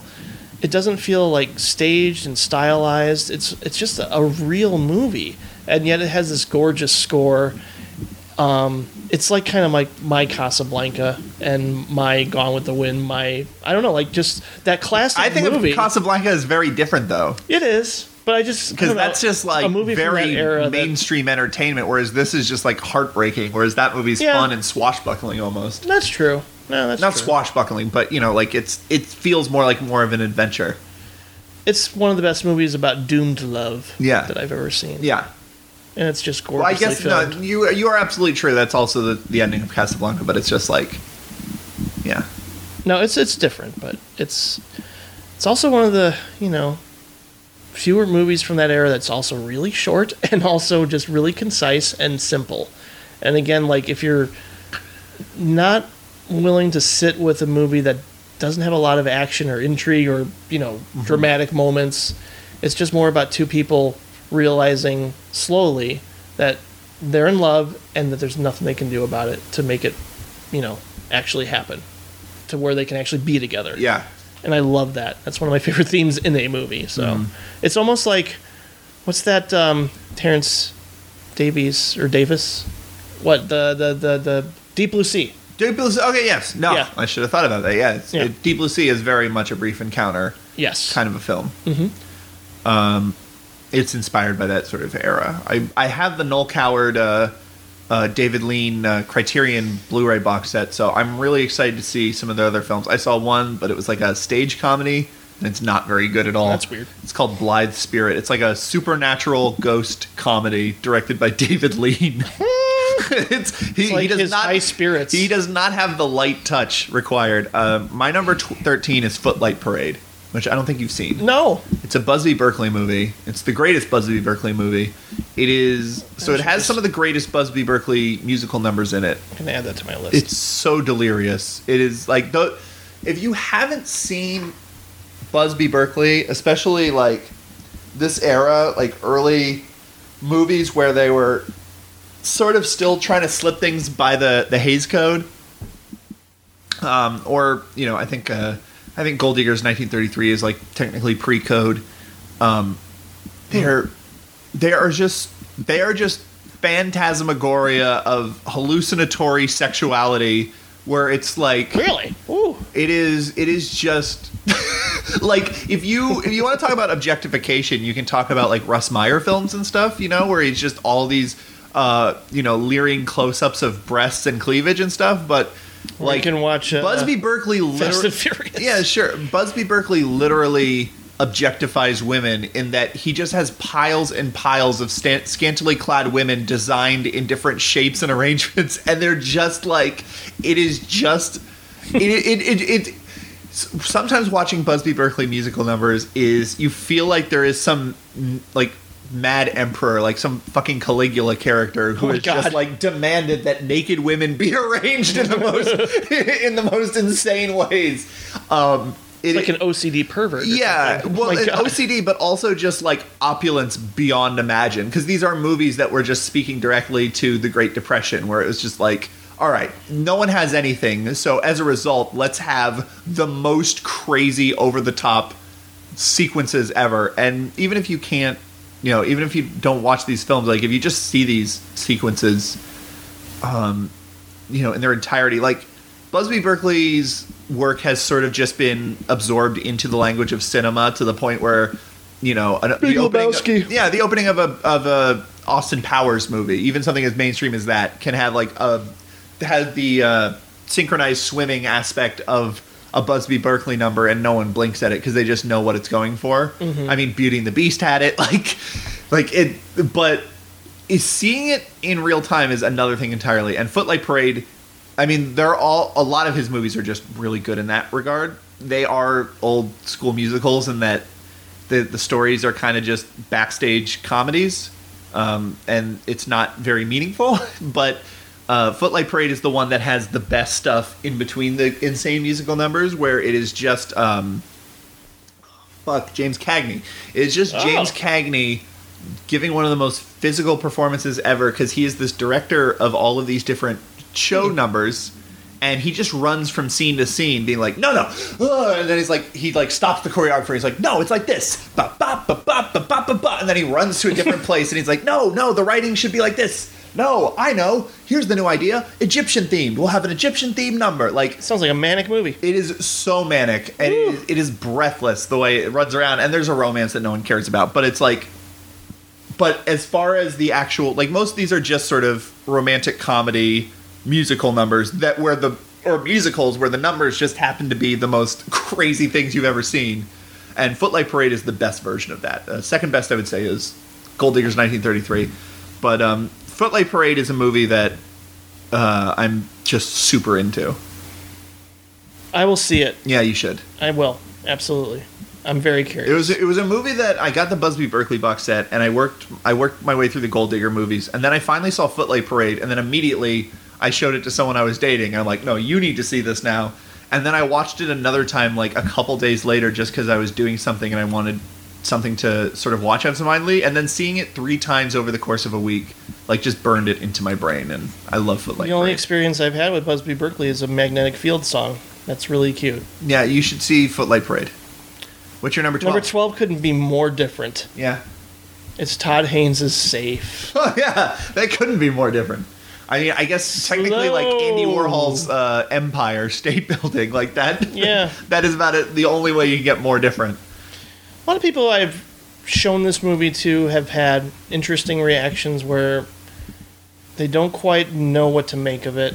They admire it, but don't love it. I connect with this movie in a very weird way that's hard to explain, other than like on a surface level of having weird health things happen to me and not have a clear explanation of what they could be. Yeah. And that happens in this movie. Right. But it really is about a loss of identity in not necessarily the same way as Martha, Marcy, May, Marlene, but this character is going through some sort of existential crisis and can't articulate what it is, if it's physical, if it's mental. I mean, according to this new agey cult that she joins, it's an environmental disease that people get. And you can look at that as a very sort of simplistic commentary on like, well, that's suburbia, like the American Beauty interpretation of like, well, she's suffocated by her suburban environment or whatever, and that's why she's sick. But I like the movie a lot because it doesn't explicitly tell you what it is about, I guess. Like, I mean, it's one of those movies too, you can have different interpretations, I guess. Yeah. And I have a really weird sort of emotional connection to this character. Sort of not necessarily, I went through this period of not knowing who I was or what I wanted, but it's also just a desire to connect, but not knowing how. And there's a scene where she's giving a speech to everybody that she thinks that she's connected to, but as she's giving this speech, she realizes that she's not. And that really fucks me up. Like, that moment, as sad as this ending is, where she's in her little bubble, in her little world, and she just looks in the mirror and sort of chants like this thing that she's learned through the cult. I still consider them a cult, but maybe they're a legitimate support group. But that scene, and I learned too from watching the Criterion Blu-ray that it was an accident because Julianne Moore had a rare case of forgetting her dialogue, so she stumbled a little bit through it, and Todd Haynes decided to keep that cut because it seemed to communicate what her character was like going through, like this sense of disconnection despite thinking she's connected. And Safe is just a hard movie to really like champion in its like Kubrick kind of clinical coldness. Sure, but I mean, it sounds like you don't find it cold. You find it very intensely personal. Yeah, I do, and the same goes true for my number 11. So, this is actually Safe is actually more than any other film that we've watched for the podcast. Safe is the movie I think about and am very embarrassed by, as far as like, I hope no one listens to the Todd Haynes episode and listens to what I had to say about Safe, because I'm an idiot. I think about that all the time, about people hearing that and then going, oh, this guy's an idiot. Because Safe is a movie that I could not connect to, and it's a movie that it's the kind of movie that I tend to give the benefit of the doubt to, but I don't think I was really giving it the benefit of the doubt at the time. Because I think you can still interpret it as another metaphor for depression. Yeah, I really want to rewatch it, especially like a proper version, because the version I saw was like a dubbed DVD, like a burned DVD that your video store should get the Criterion. Yeah, I need to watch the Criterion one and really watch it properly. Yeah, and watch the interviews too with Haynes and Moore. They're really good. Haynes gives good interviews. Yeah, absolutely. There was a Haynes introduction to the Ali Fear Eats at the Soul Criterion that was really good. My number 12 is Carnival of Souls. Speaking of depression, we talked about that. I think there's also something to be said about Carnival of Souls and what it has. There's the guys out there smoking again. Damn it! Boy. Okay. So there's something to say about, speaking of a creepy man who's staring through my window. this neighbor who lives in the alley who constantly stares at my window while he chain smokes. Oh God. Okay. There's something to be said about Carnival of Souls, and I talked about this on the Pop Culture Lens podcast. We did an episode on that, and I talked about this on that. But there's something to be said about the male gaze and about the way that everyone who tries to put the main character of Carnival of Souls in her place is a clergyman or a guy who's trying to fuck her or like a doctor, and they're all trying to tell her what she should be doing, and she feels completely out of place and displaced by the world. And I think that there is a feminist interpretation of Carnival of Souls that is very valid. Same with Safe. Yeah. Because that happens to her a lot. Yeah. Her husband, a doctor, a support group guru. Also, Carnival of Souls is just a really fun, spooky horror movie with a great soundtrack and great expressionist photography. And Yes. and the ending with all the dancing zombies and them chasing her. Like, it's a beautiful movie as well. It's fun on that level as well. And there's definitely Carnival of Souls is a movie that has some bad moments of acting, and it's a very cheap movie. So there's things about it. There are flaws that I just have to overlook because I love everything else about it so much. So that was Carnival of Souls, my number 11. What's your Yeah. number 10? I can't wait to watch that again for Halloween. That's something I'm going to start doing. What's that? I think I'm going to start watching Cat People and Carnival of Souls for sure every year Yeah. around Halloween. Number 11, one of the most personal movies. And I talked about it so much on the Peter Weir episode that I don't want to recount every single detail of why I love Fearless. But I do. And it's my favorite Jeff Bridges performance still to this day. Great, great film. Yeah. And one of those endings that I was worried about, like, because it could really be, and I'm sure there's people out there who think it's. Remind me again how it ends. Because I haven't seen it since we did the Peter Weir episode. Skip ahead Yeah. if you need to. Skip ahead a couple of minutes if you haven't seen Fearless. Skip ahead 1 minute. All right. Yeah. Tell me the ending real quick. Jeff Bridges has an allergic reaction to the strawberries and Okay. almost dies. Okay, yeah, I remember that. Yeah.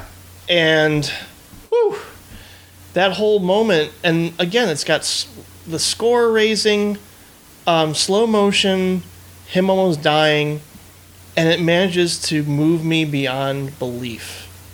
But because it's not like a typically, like, a man having an allergic reaction to a food he ate is not a typically dramatic moment. It's what Yeah. it implies about him. Exactly. It's not like, oh, this is where Sean Penn sees that his daughter's been killed and he's screaming, "Is that my daughter?" And he's struggling against the cops, and the music swells and it goes into slow motion. Like, it is, you can have big emotional moments, but if they approach from kind of a sideways angle, they don't come across as corny. Same with the U2 song, which in a million years I never thought, like, Yeah, I'm still not a big fan of that song, but it's a very small thing. It doesn't bother me too but much. the fact that they use the instrumental part of that song at a very pivotal, intense moment of that movie is Yeah. just like, I don't know, everything works in this movie. And Mm-hmm. I guess it was based off a book, and I still have yet to read it. And well, I should. it's not easy. Yeah, it's not. You would like It's not a movie like, most of these movies I have watched a lot. Yeah. I probably watched Fearless like 4 or 5 times. I mean, that's still Yeah. a lot to some people, but I don't, like, every year I kind of go, I'm scared to go back because I know how I'm going to feel. Yeah. It's both life. Well, I mean, it's not easy to watch, but I was also saying it's not easy in that. Well, I guess they're the same thing. It doesn't let the viewer off the hook in terms Yeah. of, like, the easy version of Fearless is he has a near-death experience, and then he learns to appreciate his life, and then he goes and changes the lives of everyone around him. And structurally, the movie is kind of that, but it's actually saying some way more interesting things. And the actual sort of arc his character has is way better than just like like the shitty version of Fearless is he quits his job because he needs to spend more time with his kids. You know, I feel like there's a lot of movies that are very uplifting, like that take near-death experiences as, hey guys, spend more time with your kids. Oh my god! Especially in the 80s, hey dad, spend more time with your kids was like the premise of every third movie. Whereas Fearless is actually like, no, you're having a manic episode. This is a problem, and like that doesn't mean that you still can't help other people or that other people can't help you. There's no one who's correct and there's no one who's Right. incorrect. You're just all having intense reactions to a insane experience. One of the best movies about post-traumatic stress disorder. Done. Yeah, we love. I almost never think about it because I think about. I guess I think about more horror films when I think about PTSD. But you're absolutely right. This is as far as movies that are just explicitly textually about post-traumatic stress. Yeah. Fearless is amazing. My number 11. Oh, did I do my number 11? I don't think so. Okay, my number 11 is Computer Chess. Really? God, Yeah. how many times have I made that noise? I almost want to censor myself and fine. edit it, but I think it's just a genuine surprise. I think about Computer Chess still. Like I talked about this when I first saw Computer Chess somewhere mid 2013. It still happens about once a week. I just think about Computer Chess, and it is There should be a meetup group for people. yeah, it is just the most strange, beguiling, interesting, compelling, hilarious, weird, unexpectedly moving, aesthetically jaw-dropping, just fucking strange film I've ever seen. I would agree. There's nothing like Computer Chess. No, there isn't. I don't think there is. If there was, I'd watch it, and then I'd see the one little, and it's like, oh no, it's not Computer Chess, because to me, like, Computer Chess is a perfect, like, well, is it found footage? Well, kind of at parts, I guess. Where it's like, oh, well, is it a comedy? Yeah, well, kind of at parts, I guess. Like, oh, is it a sci-fi movie? There's that kind of. Well, is it a indie movie? Yes, it is an independent film. It was financially. No, I mean, like, is it like a character study? Well, I guess kinda. Oh, is it a surreal nightmare? Yes, I guess kinda. Like, I still want there to be a pull quote for me on a DVD of it just saying Enigma. That's all I could think about when I saw that movie. Was like, this is an enigma. yeah, I don't know what it is, but I love it. I think about Computer Chess constantly. I've sort of absorbed Computer Chess into who I am as a person. Like, no, it's true. Like, I just, like, the way I think about art now is differently because I realize that computer chess can happen, and now one of the things I expect from movies is at least to attempt to be computer chess in some way, which is a very weird way of stating that the thing that I've stated many times, which is like, I want to be surprised. Computer chess not only computer just surprised me every 5 minutes. Yeah. Every 5 minutes there's something I'd never seen before in computer chess. And it's just, and for it to be all of those things and also really watchable and fun is amazing. So I love computer chess. We're at our top 10 now. I Oh said my we were at our God. top 10 before. We're at our top 10 now. And you were right. We're at the 3-hour mark. Yeah. I knew we would. It's inevitable. What's your number 10? My number 10 is my favorite Robert Altman movie, which is also kind of an enigma. It's Three Women, Yeah. which we talked about a lot. Yeah. And Three Women is very not similar to computer chess in other than the fact that it constantly is subverting your expectations. Yep. But the thing about Three Women is it does it so, like, the way most Robert Altman movies are, it's so casual about it. It's just like, wait, what is what is Yeah. going on? Yeah. But it doesn't do it through like crazy camera tricks or like night. I mean, there is a great nightmare sequence in this, but it's never. Oh, God, it's yeah. not what you expect. it's another movie about identity crisis. Yeah, I mean, if you love Mulholland Drive, see Three Women. that is basically. There are probably way more people who have seen Mulholland Drive than Three Women. Three Women also, though, funny. Like, it is Yeah. an Altman movie. It is entertaining the way that Robert Altman movies are entertaining. Mm-hmm. It's not dry. It can almost, when you talk about Three Women, you talk about how strange it is and how confusing it is and how cryptic it is and how dreamlike it is. And that can sort of make it sound like a more dull experience than it actually is. Whereas, really, Shelley Duvall's hilarious in it, and Sissy Spacek gives like a really funny kind of odd, like if Carrie was in a comedy, then she would be a That's a good character a call. lot like Sissy Spacek plays in Three Women. Yeah. Yeah, there are definitely interactions they have with the elderly that are funny, and oh my god, it's just another one of those movies where it's hard to describe, and it gets under your skin, and when it's over, you want to talk about it with other people, but how? Yeah. Like, it's just You know what we should do Interesting. eventually? Someday we should do a commentary track, because then you can actually talk about moment to moment. yeah. I feel would- like that's almost the only way to talk about Three Women. Yeah, I could see when you that. try to rely on your memory of it, unless, I guess maybe it would be different if we had seen it several times, because I've only seen it twice. Yeah. Same here. Okay, so like maybe if we've seen it a dozen times each, then it would just be more solid in our brain. But to me, it feels like trying to recount a really vivid dream I had once. That's exactly what it feels like. So that's the struggle of like trying to explain it. But yeah, maybe we should do a commentary track sometime. It'd be fun. Yeah. What's your number 10? My number 10 is Sunset Boulevard. I think this is the darkest Billy Wilder movie. It is, A movie that should be on my list. I need to see it again. yeah, it is. Every line of dialogue is hilarious. William Holden is the lead. He's Correct. amazing in it. Gloria Swanson's amazing in it.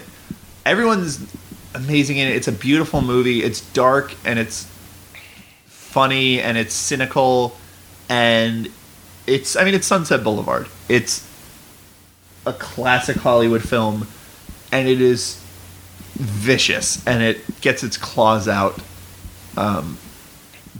It sharpens them. They're really sharp and it's Who got the claws out? yeah. Thank you, Jim. Oh God. That's why you're quitting. I'm leaving.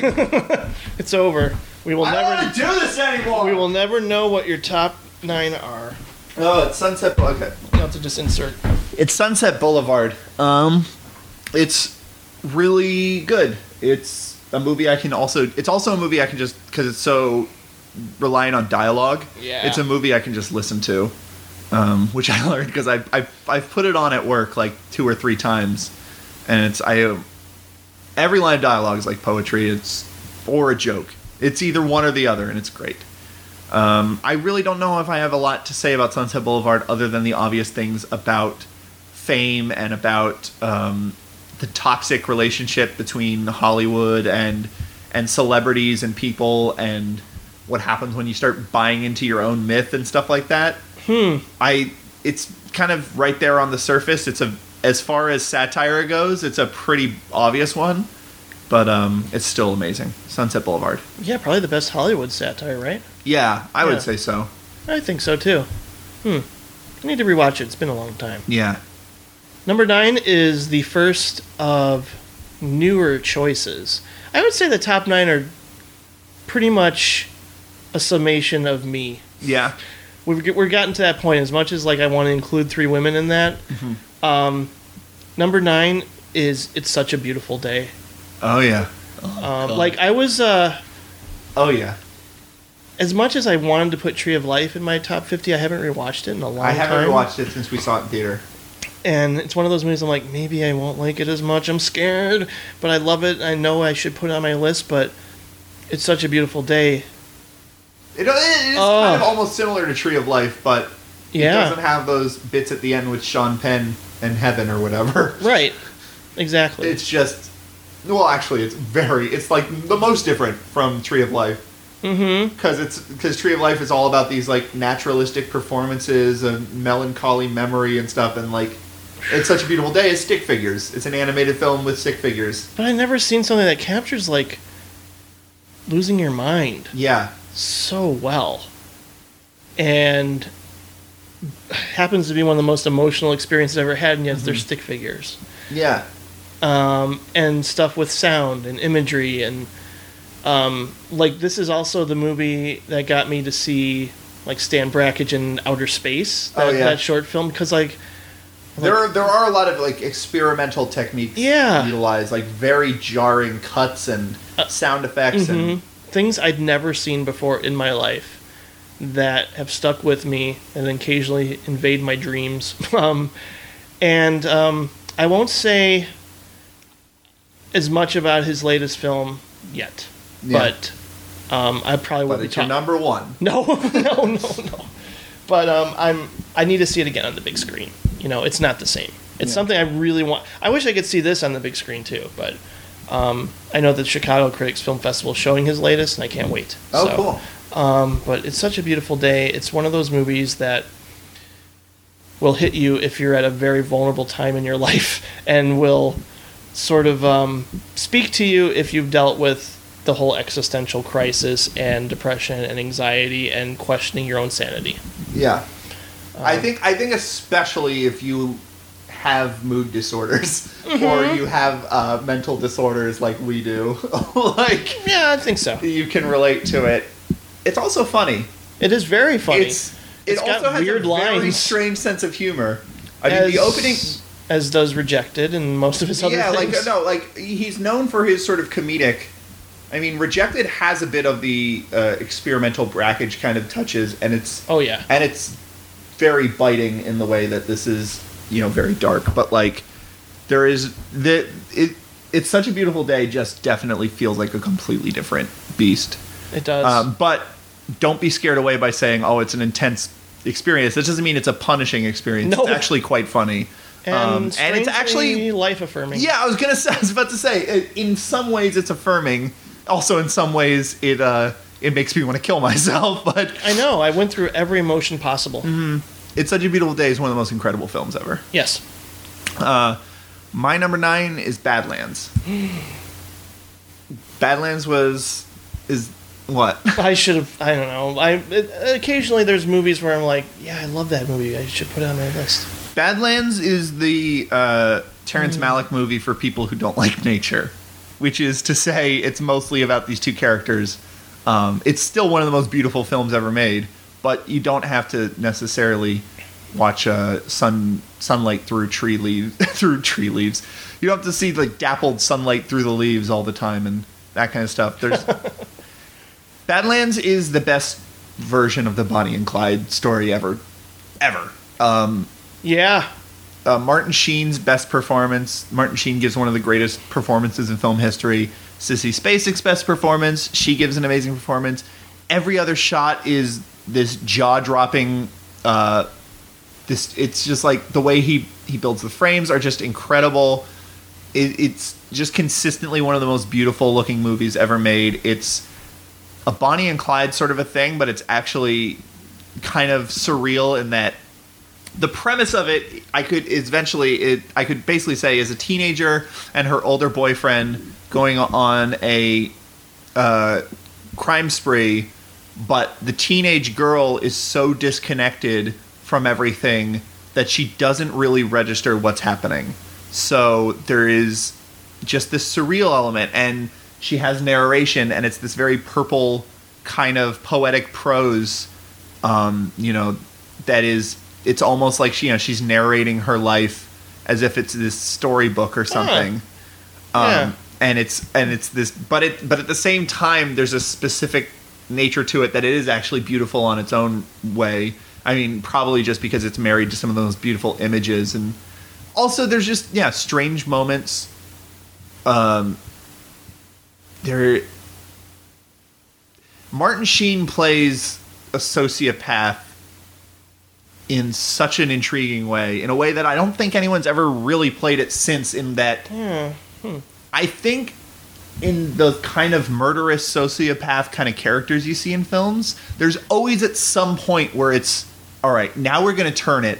Well, no matter how much you've grown to like this person, no matter how much, now we're going to turn it, and this person's going to be scary, and we're going to scare the audience because the lack of their humanity is going to frighten the audience. And there's no moment like that in Badlands. Yeah, he's very consistent. He is convinced that he's not. There's no problem with him, and there's no moment where he just becomes, I'm the devil speaking in the devil's voice. Like even in something like Nightcrawler, which I love. Like, there is moments where it's just like he's making a creepy, scary face and he's screaming into the mirror, and like there's moments where it's like trying to be, this is scary, right? And then it goes back to him just being unnerving in more interesting ways. Whereas like Martin Sheen is so unnerving in this, precisely because he's never scary. He's not always externalizing his rage. No. He like, there's one part where he just takes this family hostage and he ties them up, and then he goes and walks over to this like dictaphone and he starts like giving advice for teenagers, like, listen to your parents. You might not always agree with the like he just sees himself as this like hero, this sort of it is someone who has, who thinks of Robin Hood and John Dillinger and these sort of folk anti-heroes, and sincerely thinks he's one of them, but he's not really raging against anything. He's just a sociopath. And he keeps doing things that are just so strange that imply that that he's off in his mind, but they're never strange in a spooky way, and they're never strange in a wacky way. They're just they're just weird, and they're things that, I don't know. They're very relatable things, in that not even if you haven't done them, you've probably dealt with people or worked with people or whatever who will occasionally say things that just seem a little off. And Martin Sheen's incredible. I mean, everything about Badlands is incredible. The ending is incredible. Badlands is just a perfect movie, but Martin Sheen in it, it's something. Last time I saw it, I don't think I fully appreciated what an amazing performance he has. Badlands is my number 9. What's your number 8? Damn it, I need to watch that again, too. Yeah. Number 8 is... Now there's a new Criterion, which I haven't even seen. Shit. Because the thing about Badlands see is that that for a while it was out of print, and I have the out of print. Huh. I have the out of print DVD, but it's terrible looking. It's a terrible transfer. It looks like garbage. So the fact that there's a Blu-ray Criterion of Badlands now, like, there's never been a better time to watch Badlands. There needs to be a Criterion Deathbed and Castle Freak. You're just reading my DVDs now. There needs to be a Criterion Raising Cain. There needs to be a Criterion Freddy versus Jason. Freddy versus Jason. There needs to be a Criterion Simpsons season 6. That would be pretty random. That would be insane.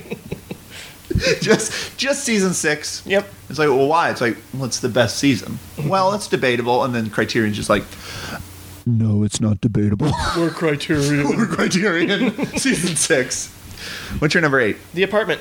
Oh, that was your number 1. It was. I change my mind sometimes. Yeah, I don't know if I've anybody's only noticed. seen The Apartment once. I really should watch it again. Yeah, it's still my favorite Billy Wilder film. Quite possibly, well, it's definitely my top 5 screenplays. Jack Lemmon's character is one of the most instantly, oh my god, this is me kind of roles because of how, not necessarily gullible he is, but a little naive, and he says yes to pretty much anybody, even if he knows they're kind of walking all over him and using him.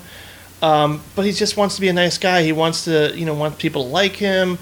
And yet he has, a really crazy attraction to this girl who happens to really love somebody else and goes through, her own crazy emotional cycle that he has to help her through. I'm like, I think I've done this a couple of times in my life.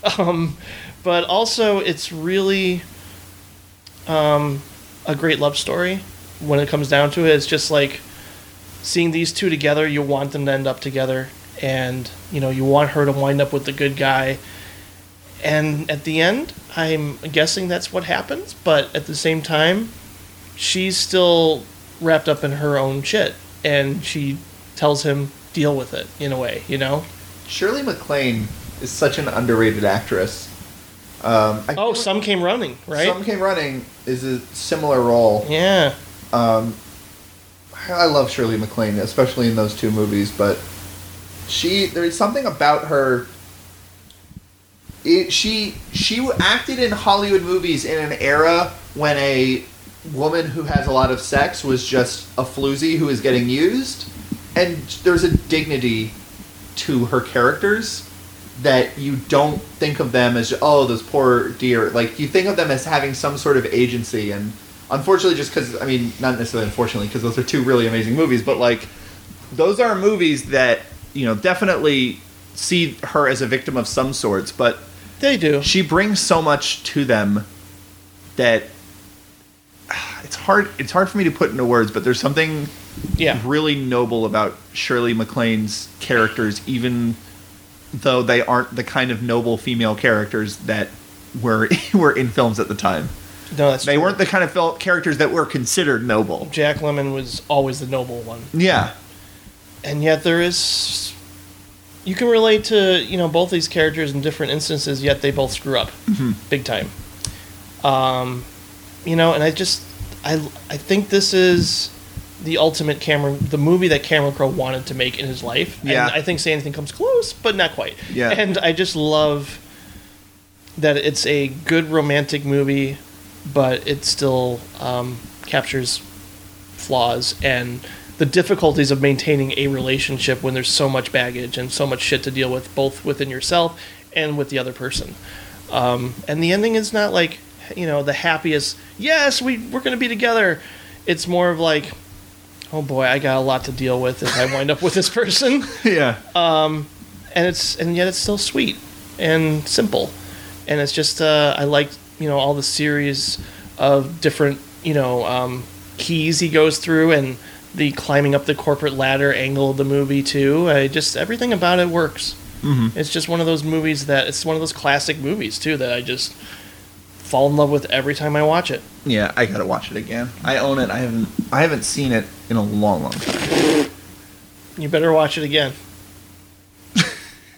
All right, let's go to number 8.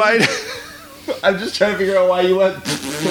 Why you blew a raspberry at me. There was one episode where I did so many times that it drove me nuts, and I'm like, I better not do that again. Well, I'm glad that you were able to hold that up.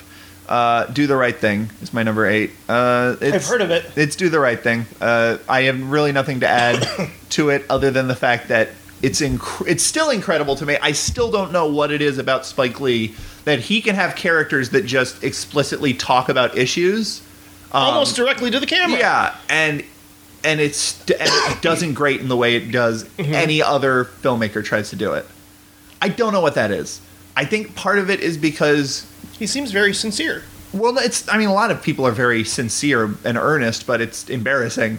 I think the thing about Spike Lee is that his characters aren't right. He acknowledges that issues are complicated and there's no character who speaks quote unquote the truth. When you have Buggin' Out and the guy in the Larry Bird jersey arguing two sides of the same thing, like, yeah, fucking gentrification is fucked up and it's really painful, and to see just this white person come into your neighborhood and to know the prices are going to go up and it's going to fuck everything up, like, that's very that makes you very angry. But at the same time, that guy has the right to do that, and he's not in the wrong, and he didn't know what he was doing, and like both sides are sort of just in this tricky area that happens to be a result of the racial history of America. And he'll have characters in Jungle Fever or whatever, like just all talking about interracial dating. Like, it almost just feels like the movie stops what it's doing to become The View or whatever, to have all these women talking about interracial, but like none of them are saying quote unquote this is what's like. There's a thing at the end of every South Park episode where it's like, I guess I learned something today, and then they give some libertarian message and it's just like, this is what Trey Parker and Matt Stone actually believe. Like, that, and that never feels like the case. I think it just in feels Spike Lee movies, sincere and genuine coming out of those characters' mouths in that moment. Like, there's even a moment in 25th Hour where Barry Pepper and Philip Seymour Hoffman are arguing about the New York Times versus the New York Post, and I'm sure that's something Spike Lee genuinely feels himself. But in that moment, as they're looking out the window and seeing the towers and thinking about New York, it just fits. Yeah. And I think that happens in Do the Right Thing constantly. But at the same time, it's these heightened universes where it's not how people actually talk. Yeah. It isn't like a Richard Linklater movie like Dazed and Confused or like Before Sunset or something, where it's just all about the way or Before Sunrise, where it's all about the way these people talk about things, and it's just about the art of conversation. Like, they're very heightened, not realistic. Like, Do the Right Thing is like the least realistic movie. But what makes something like Malcolm X work versus what Oliver Stone does? I can say exactly what makes Malcolm X work. Malcolm X subverts everything about Hollywood prestige movies is about making an audience feel good that they're on the right side of history. It's all about, here's terrible things that did happen, and aren't you glad that we don't do that anymore? And it pats him on the back. And Malcolm X has the exact same moves and the exact same triumphant music, but it's all about the white man being the devil, and about us living it's about a white supremacist society that we live in, and it's all of these things like that Malcolm X believed that were actually truly radical, and still are truly radical. But he gives them the same gravitas of Abraham Lincoln giving a speech about how slavery is wrong. Like, but instead it's just like these little school children learning that the white man is literally the devil. And I mean, that is subversive. Like, Malcolm X is a really cool movie in that way. Yeah, I would agree. I know there's people out there who are detractors because they feel like he is soapboxing a lot, and I don't agree with that. I mean, no, I think he is soapboxing a lot, but I just somehow he gets away with it. I don't know why it works. I mean, it doesn't work for me in Bamboozled, but something like Do the Right Thing, I'm like, I mean, that's not even my problem with Bamboozled. My problem with Bamboozled is just the story, and the characters don't work. Yeah, no, that's true. But I like the parts of Bamboozled where they're just having conversations about race or whatever. I don't know. Do the Right Thing. It's great. What's your number 7? It's my version of a great comedy, and it's still my favorite Scorsese movie. And we talked about this pretty early on in the show, where you're like, "You're crazy. How could this be better than Goodfellas?" Oh yeah. It's After Hours. It's one of the most energetic movies I've ever seen. It's kind of about emasculation. Yeah. And it's just creepy and funny at the same time. Like, there's just weird situations he gets in. It is a very... When I saw it... By the way, when I saw it, the first thing I thought was, oh, I was wrong. This is an amazing movie. But also when I saw it, what I thought was, oh, this makes 100% sense why this is Jim's favorite Scorsese movie. Because it's maybe the most Jim movie I've ever seen. In terms of its sensibility, like, not in terms of, like, it has shitty sense of humor and puns and stuff, but in terms of just, like, in terms of it, not just the fact that it's absurdist, but its specific brand of absurdism. When I was watching it, I was just like, Jim, that's Jim. Okay, I get it now. Yeah. Like, After Hours to me is the most Jim Leskowski movie ever made. Wow. Now I want to watch it again. Yeah. Because I mean, I have moments like that, but I feel like if you ever made a movie, this is what it would be. Yeah. Like, I feel like After Hours is in your soul. That's actually what I wanted to do at one point. I was like, I want to make a version of After Hours as if it were directed by David Lynch. That was like the thought I had in my head, where it's just somebody running into really fucked up, crazy people. And again, like, I don't know what, like, it is a movie that I kind of watch and there's a reason why I think it's also a me movie. It's like, out of all the movies on my list, this is the one I've shown to the most people, like, as friends in high school, and like, I'm like, sit down, watch this movie. It's funny how you can take ownership of movie. Like, I definitely feel that way about about Computer Chess and Martha, Marcy, May, Marlene. I feel like I'm responsible for that movie in some regard, because I've had to tell so many people why it's great, and I've had to evangelize. It's funny how that can, like, just become part of your experience of the movie. Yeah. No, like, all the characters he runs into, the weird, eerie score, it's kind of this other movie that did not exist before and may not ever exist again. Well, I mean, there are movies now. I don't know if there were movies like it before, but I feel like After Hours is a film. Has it influenced others? Yeah, I feel like it's the structure of After Hours is a typical comedy structure now. Like, I feel like Superbad and the Hangover movies and stuff like that are all basically trying to do a more comedy forward version of After Hours that's less weird and less interesting. But, like, I feel like those movies are just... I think I have described a movie as After Hours-esque. Yeah, I think that's happened. Think Suddenly Manhattan. Oh yeah, well that's kind of a direct, I think, homage to it for sure. Yeah, After Hours. But you are right that there's nothing like it. Yeah, nothing comes close. There's nothing in The Hangover or Superbad or even a crazy action movie like Running Scared. Like, there's so many movies that are just about things spiraling out of control, but none of them capture it the same way that After Hours does. Yeah, and they also don't have this, like, moment of pause where two characters just dance to a Peggy Lee song in its entirety. After all this energy and craziness and wackiness, it just slows it down to let two characters share a moment together. It just feels like Scorsese exhaling.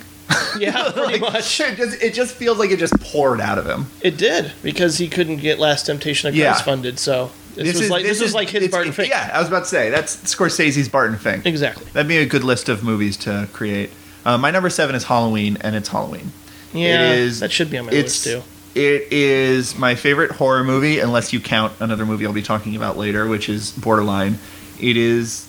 Never heard of the movie Borderline. I mean, I grew up in the suburbs, and to me, the thing that makes the suburbs scary is thinking about Michael Myers around a tree, or behind a bush, or around the corner, a guy standing in the alley, or a guy in the goddamn alley. Oh, he's gone. Now we don't know where he is. Now he's probably hanging out in the back of your car, and you're going to be all fogged up. You can go,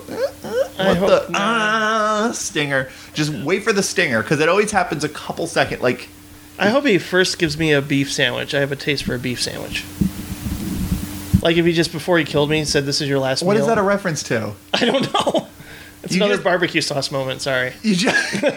What? I had to have a barbecue sauce moment on this episode. I guess so. I guess it just happened random. Do you want barbecue beef? Is that what you... No, it's okay. Okay. Halloween is... And everyone knows why Halloween is great. And I love Halloween. I got it in 5th grade. I got it on VHS, and I guess Texas Chainsaw didn't make either of our lists. no. Texas Chainsaw, unfortunately, there's a little bit of the interactions between characters feels a little janky and just like some of the acting's a little off. I think Texas Chainsaw Massacre is one of the greatest films ever, but ultimately I had to choose one 70s horror movie, and I had to choose Halloween, because I think not to say that all the performances in Halloween are amazing, but I think that the way that the girls are written in Halloween is very recognizable and very human, and I think Jamie Lee Curtis is really good in it. But no, it's just Halloween's transcendent. It kept me up. I got halfway through it the first time I watched it. Probably definitely told this story on the podcast before, but I snuck downstairs because my mom said, "All right, I'll buy this for you," or I had a Suncoast video gift card, so I bought it. And she was like, "Okay, you can buy this, but you have to wait till the weekend to watch it so you don't have any nightmares and you don't get any sleep for school." And I go, "Okay, deal." And then that night, I ran downstairs. I snuck downstairs while my parents were sleeping, and I put it on. And I got halfway through it to the point where he's like peering at Laurie behind a tree or something, and I turned it off. And I was too scared to get up off the couch because I was afraid that he'd get me. I was so scared, and eventually I just turned it off. And I was like, 1, 2, 3. I ran upstairs and jumped into my bed and put the covers over my head. And it's been scaring me ever since. I've seen it on the big screen twice, and it's scary both times. Certainly a better movie than Nightmare on Elm Street, although Nightmare on Elm Street was my experience with, like... Oh, yeah. First being insanely scared and afraid to go to sleep. Mm-hmm. But, I guess I saw Halloween before I saw... I saw Halloween before I saw Scream. So I guess Halloween was the first rated R horror movie, but... At any rate, Scream was the first contemporary rated R horror movie I saw. So anyway, that's Halloween. What's your number 6? It's a movie that used to be number 1 for a while. We got 5 other movies that have beat it. Oh, wow. Again, I could watch it tonight and say, you know what? No, this is my number 1. Because I would say, like, 1 through 9. Like, I think you feel that way about your top 5. Mm-hmm. But really, like, all these movies at some point probably could be number 1. And it's Paris, Texas. Oh, yeah. It's Wim Wenders' best movie and has one of my favorite moments in a movie ever with the monologue through the plate glass. Yeah, the one-way mirror. And when their faces combine, chills. Everything about it I love. We talked about it extensively on the Wim Wenders episode. We sure did. And I've talked about it a lot. Yeah. So everybody knows how I feel about this movie by now. And yeah, it is definitely a movie that makes me feel dumb. And because I don't get it, but... And MVP to Dean Stockwell. I think he's really good in this movie. Oh, yeah? Yeah. I really do. I mean, he's not playing the typical judgmental brother figure, you know? I like that he's, you know, a simple guy trying to understand his brother without, like, chastising him. Mm-hmm. You know? I think, like, the only weak element is the wife of Dean Stockwell. Like, she's just, Yeah. She's probably just the weak link, but I love the father-son stuff. I love when he goes to find his mom, and I don't know, it's one of those lost soul movies that really gets to me and has inspired a lot of people over the years. Sure. Yeah. My number 6 is Grand Illusion, the other foreign language film. Renoir. Jean Renoir. It is, I'm a pacifist. I'm very anti-war, anti-military, and and this to me is the best anti-war, anti-classism film ever made. It's a 30s film, but the cinematic techniques, like the camera never stops moving. It's a beautiful, really startlingly directed film, but the script is just incredible, and the ending is amazing. Everything about this movie, I mean, I wish I could say more detailed things, but it's been a long time since I've seen it, but everything about this movie, it's to me like, this is in my soul. Like, okay, this is how I feel about things. Someone made a war movie for me, and it's called Grand Illusion. Have you seen it? Guess what I'm going to be doing tonight? You're going to watch Grand Illusion? Mm-hmm. Have you seen it? No. Do you want to borrow it? Okay. Okay, I'll lend it to you. I'm surprised that I don't have it yet, but yeah, I don't know why. Yeah. Well, there's a lot to have. Rules of the Game. Yeah, if you believe it, I haven't seen Rules of the Game. Oh. So, It's really good. yeah, I've actually seen several other Renoir movies, and I've been saving Rules of the Game. Very Altman. Yeah. Well, I mean, Renoir was one of the main influences on Altman. Renoir had a lot of improvisation and stuff like that in his movies. Okay. Yeah.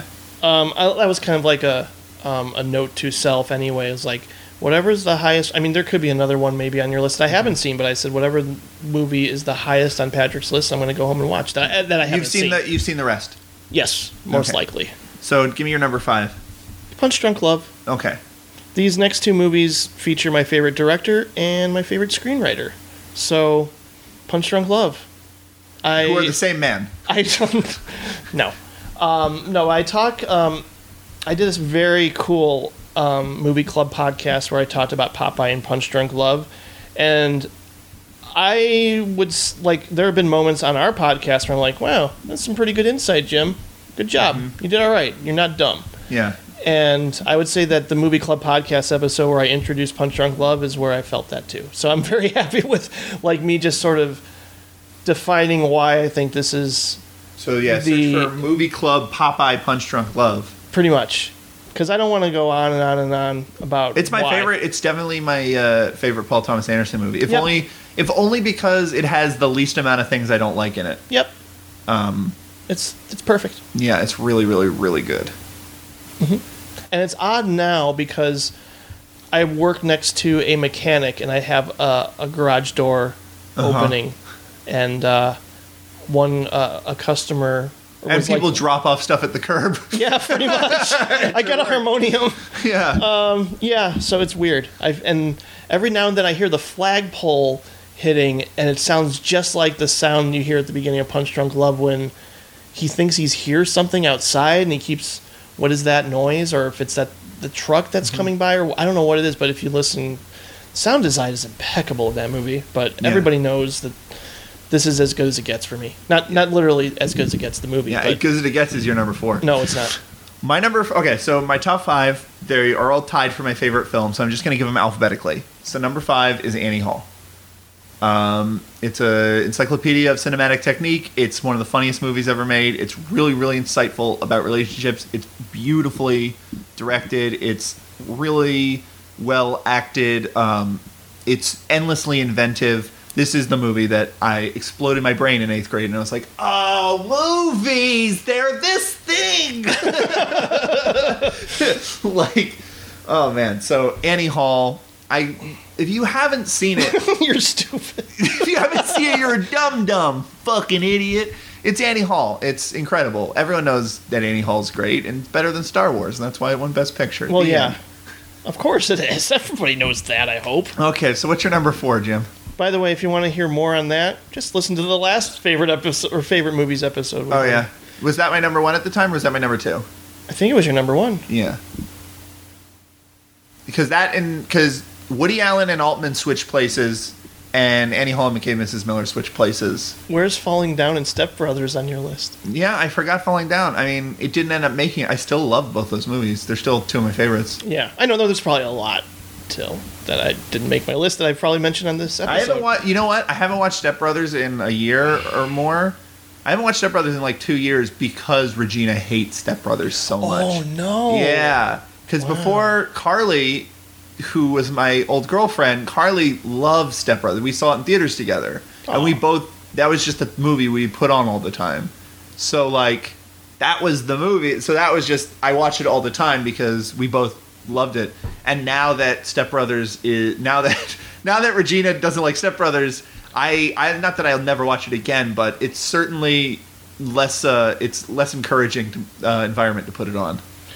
So you guys are just going to watch Duke of Burgundy over and over and over again? Yeah, Duke of Burgundy, Upstream Color, comedies. Yeah, pretty much.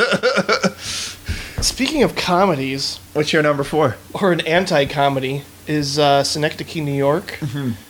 I've talked about this at least 3 times throughout our podcast episodes. And Well, it came out. It's one of the rare films that came out during the course of us making it. No, it came out in 2008. Really? Yeah. Oh, I'm a dummy. Okay, go on. Charlie Kaufman. Well, it came out while we knew each other. Oh, for sure. Yeah, For sure. So it came up in our conversations a lot, even before we were Yeah. doing the podcast. One of my Film Critic Heroes, Nick DiGilio, hates this movie. But one of my Film Critic Heroes, Roger Ebert, thought it was the best movie of the decade. Yeah. So there are, reasons to love it, reasons to hate it, because people can hate this movie, and I can understand that. It's another sort of puzzle that I don't know if I can entirely solve, but as a mood piece, as something that moves me beyond words, and especially now that Philip Seymour Hoffman is gone, it's just, again, I feel speechless because of how I feel about this movie. I wish I could help you, but I remember know. nothing about it. I own it. I've seen it once, but I have to be honest. I wasn't really into it, and I haven't watched it since. It's probably really amazing. I probably should watch it again. I don't know. Like, I can understand people having a disconnect with it. Like, going, what's the deal with the house on fire? It definitely isn't as funny as It's not. as the other two.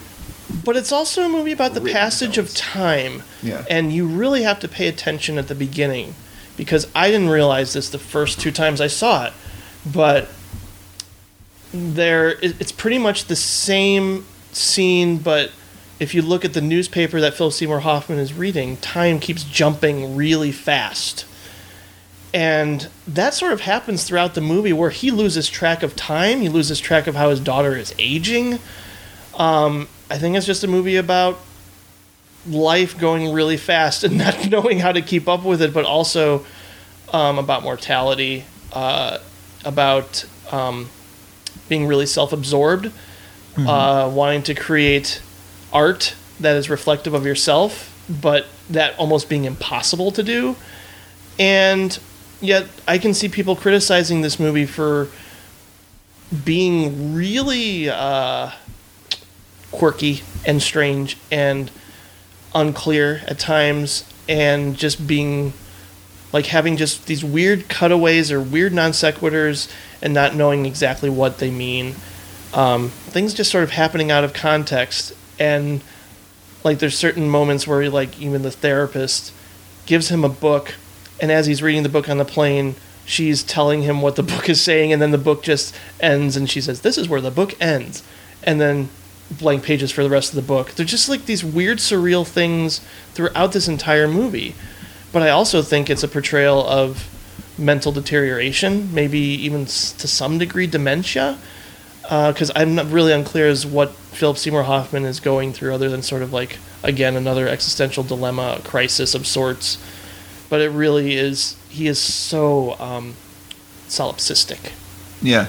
And he loses track of his relationships, and he's kind of lost within himself. And there's also just this weird theory that it's a movie about being transgender, because there's a lot of references to him being a woman, and like at one point one of his wives says, "It smells like you're menstruating," and just like these weird things thrown at you randomly that I don't really know if they all cohesively come together. But as a movie that works for me as a mood piece, is something that really infuses me with sadness, similar to It's Such a Beautiful Day. So I think New York is it. Yeah. I gotta see it again. Fucking one of the best ensemble of casts, too. Everybody in it's great. And I can understand, again, if you don't love it, that's fine. But it's another Jim movie. Yeah. Through and through. My number 4 we talked about a lot on a recent episode. So McCabe and Mrs. Miller. Oh, yeah. I've heard of it. Yeah, it's McCabe and Mrs. Miller. It's my favorite Western. It's one of my favorite character studies. Everything about Warren Beatty is really incredible. Everything about Leonard Cohen's music. Everything about Robert Altman's photography. Everything about this movie is just really transcendent. Yeah, I talked about this a lot on the Altman episode. You should listen to that. It is really, really, really moving in ways I can't even say. But there's a lot of, especially in the 70s and like New Hollywood, there's a lot of character pieces that were about independent thinkers struggling against corporations, and it's like, oh, I wonder what you guys are writing about.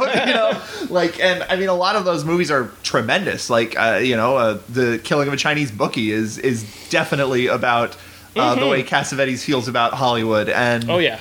I think McCabe Mrs. Miller is the greatest one of those movies. It'd be in my top 100 for sure. Yeah, I can't get over how good it is. But I talked a lot about it recently, and it's kind of exhausting to talk about. So I'm just going to go ahead and ask you what your number 3 is. It is possibly the best movie that we saw throughout our podcast. Okay. Upstream Color. I believe it. Yep. I believe it. And it's also something that I'm also scared to see again. I've seen it twice, but I'm scared to see it a third time. Yeah. Because I put that on at work the other day, and I put it on at work the other day, and so while I was doing stuff, and then I just sort of realized that I was crying, like 10 minutes into it, and I was like, all right, this is not happening. No. I can't be fucking crying at work because I heard music that reminds me of everything. yeah, pretty much. Everything about Upstream Color is amazing. I'm going to talk about that later. And I think Upstream Color and It Follows are tied for best score. Like, they're my Yeah. 2 favorite scores. Also Punch Drunk Love. So 3. We've talked a lot about Upstream Color. I'll let Patrick have his final word on Sure. that. But it's my number 3. My number 3 is Meet Me in St. Louis, which I think is the Oh, greatest shit, yeah. musical of all time. More than Singing in the Rain. Yeah. Okay. It's not as fun as Singing in the Rain, but it actually has like an emotional element to it. Like Yeah. Singing in the Rain, you couldn't give a shit about the characters. Like they're just whatever. It's just a fun romantic comedy. But Meet Me in St. Louis has the greatest characters. It has the greatest numbers. It is the antithesis of what you think of when you think of a Hollywood MGM musical, where everything is in this house. Or not all the musical numbers are in the house. There is the clang clang clang with the trolley and a few others, but like it's very subdued. It's very subversive. It's not about a small time girl ending up in New York trying to make it big. It's about a small time girl not wanting to leave the small town. I think that's relatable. All the characters in it are amazing. Tootie is the greatest child, like hilariously precocious child character in history. The Halloween section is one of my favorite segments of any movie ever. I love the music. I love the way that Vincent Minnelli blocks everything and how he shoots crowded dance scenes in a living room, just using depth so beautifully. It's one of the most like subtly incredible looking movies ever made, but because it isn't Badlands, because it isn't like these great sunsets, because it's all on a soundstage and stuff, you don't necessarily think of it as that. But the way the camera is in that house. And just the way Technicolor in general Oh, of course. looks. Yeah, the color is beautiful. I don't know if there's a Blu-ray of this, but every Technicolor movie I've seen on Blu-ray is like the most amazing looking thing ever. So if there is a good Blu-ray of Meet Me in St. Louis, I need it. Yeah. It's just pure joy, but in the classic kind of Capra sense, like though I think even pre-Capra, or at least it was concurrent with Capra, but like before Capra sort of made his name on stuff like It's a Wonderful Life. It is about the joy tinged with sadness, and it's about the fear of change and anxieties, and it's about women, and it's all like female characters, and it's a great feminist movie about these fucking horny teenage girls who are like just unabashedly horny, and like that's great. I love that about it. Like everything about Meet Me in St. Louis just fills me with so much joy. It is a movie I'm probably going to watch every year for the rest of my life. It's for me, it's a perfect Christmas movie. Yeah, because even though it takes place, it's a good tradition all across all across different seasons and stuff. To me, it ends in winter. Have Yourself a Merry Little Christmas is a devastating number. Mm-hmm. but even that, like it talk about something that changed the context of that song. Yeah, well, I mean that song was written for that movie, so that was the original context. But I always of that song. heard it and separately, without the context of the movie, and then I saw that, I'm like, oh god. Yeah, the key word is Have Yourself a Merry Little Christmas now, because it might be too late later. Yeah. There is all of the humor is undercut by emotion. All of the sadness is undercut by joy. All of the joy has a weird subversive element. It is just the most Vincent Minnelli movie ever made. I mean, obviously it's not cinematically as spectacular as something like An American in Paris or something, but as far as things that sum up all the things I like about Vincent Minnelli, nothing beats Meet Me in St. Louis. And it's just, there are very few films that fill me with more joy. In fact, there's only one other film that fills me with more joy, and it's the one I'm going to be talking about next. But before I do, what's your number 2, Jim? It is by far the biggest surprise on this list. Without question. Even you're going to be like, what? Mm-hmm. Is it Home Improvement Season 3? Damn it.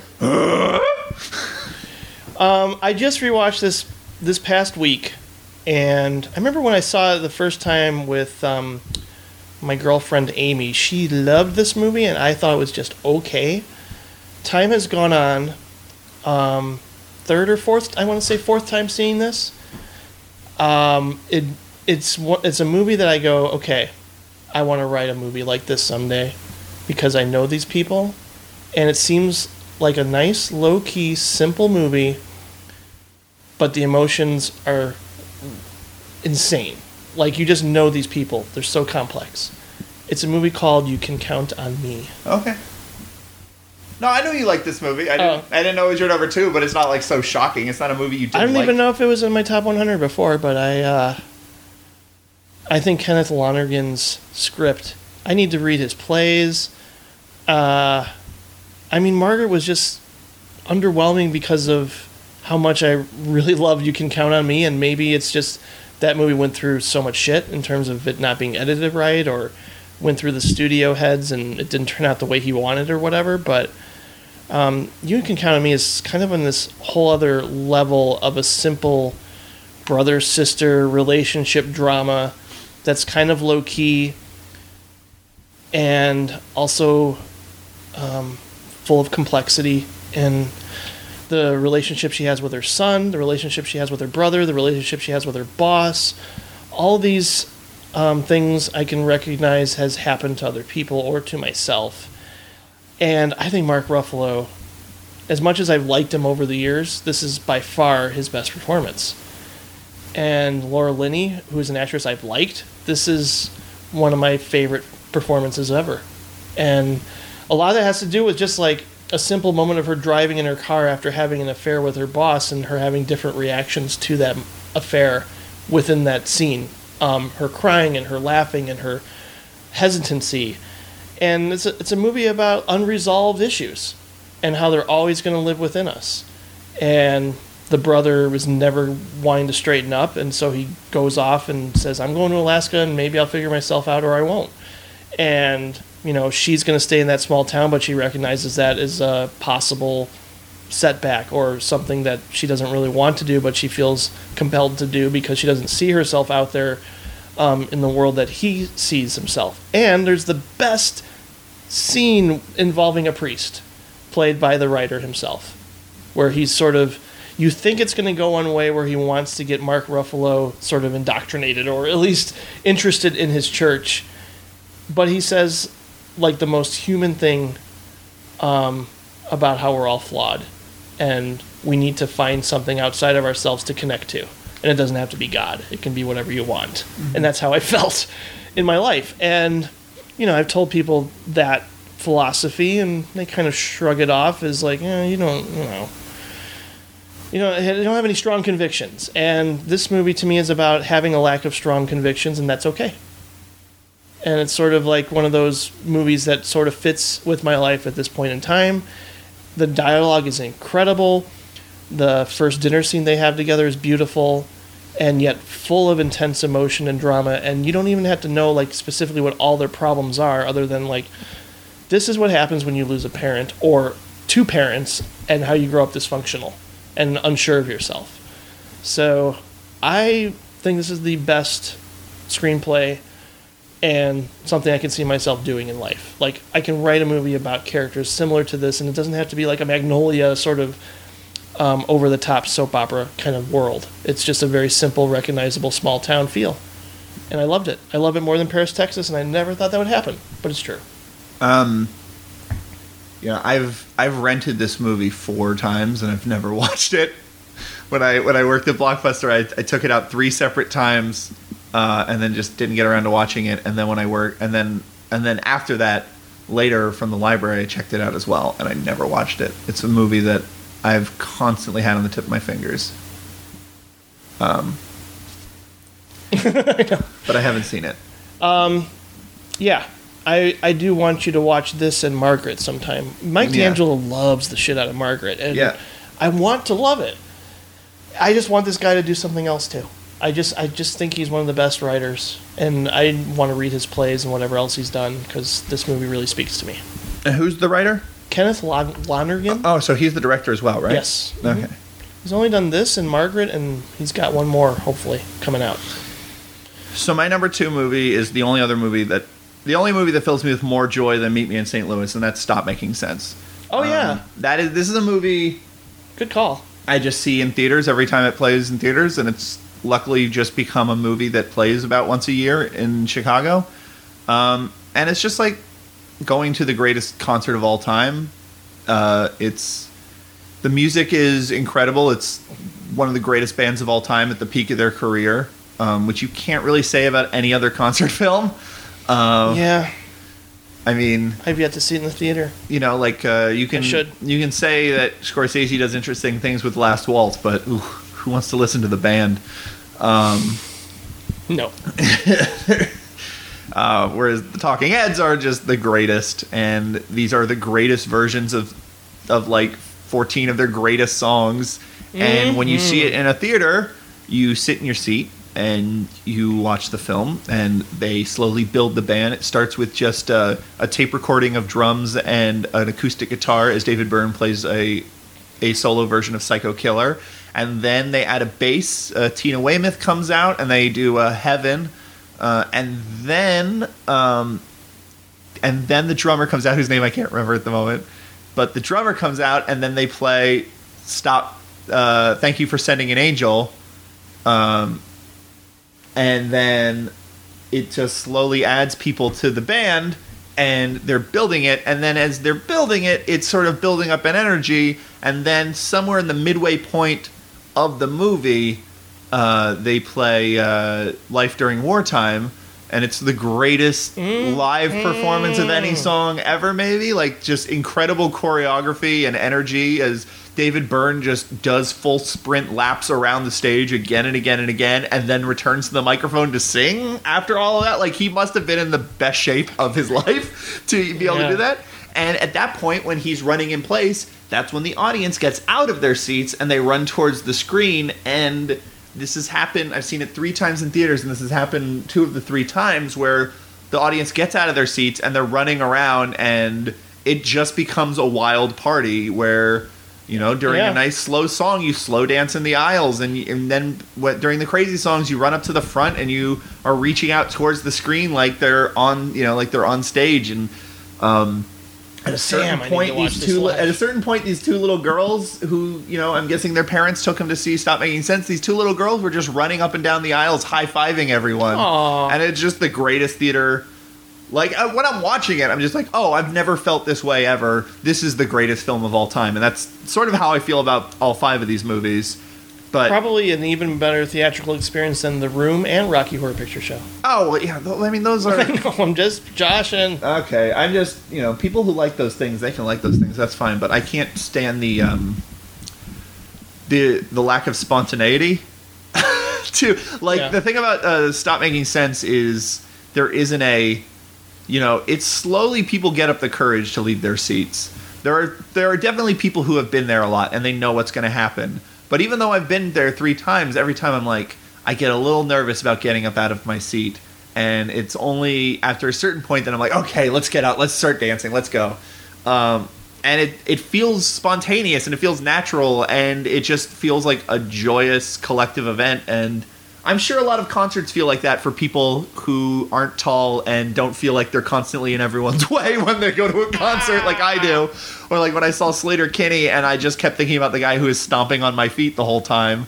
I can't go to actual concerts because they're too crowded and they cost too much and I'm too neurotic to enjoy them. But Stop Making Sense, I imagine, is the best version of a concert experience, and it's replicatable. And Jonathan Demme does an amazing weird things with it. Like, it's not edited like a music video. He edits off the beat, so, and it's very stark looking. There's not a really elaborate stage show, but at the same time, there is some kind of stage show, and it's really, really incredible. And if you ever get a chance to see it on the big screen, then fucking drive 5 hours to a different city if you have to, but see Stop Making Sense on the big screen, because it is there's nothing like it. I want it to be a yearly tradition for the Music Box to do this. Are they doing this? It's not necessarily like, here it comes again, but they have played it the last 3 years. Okay.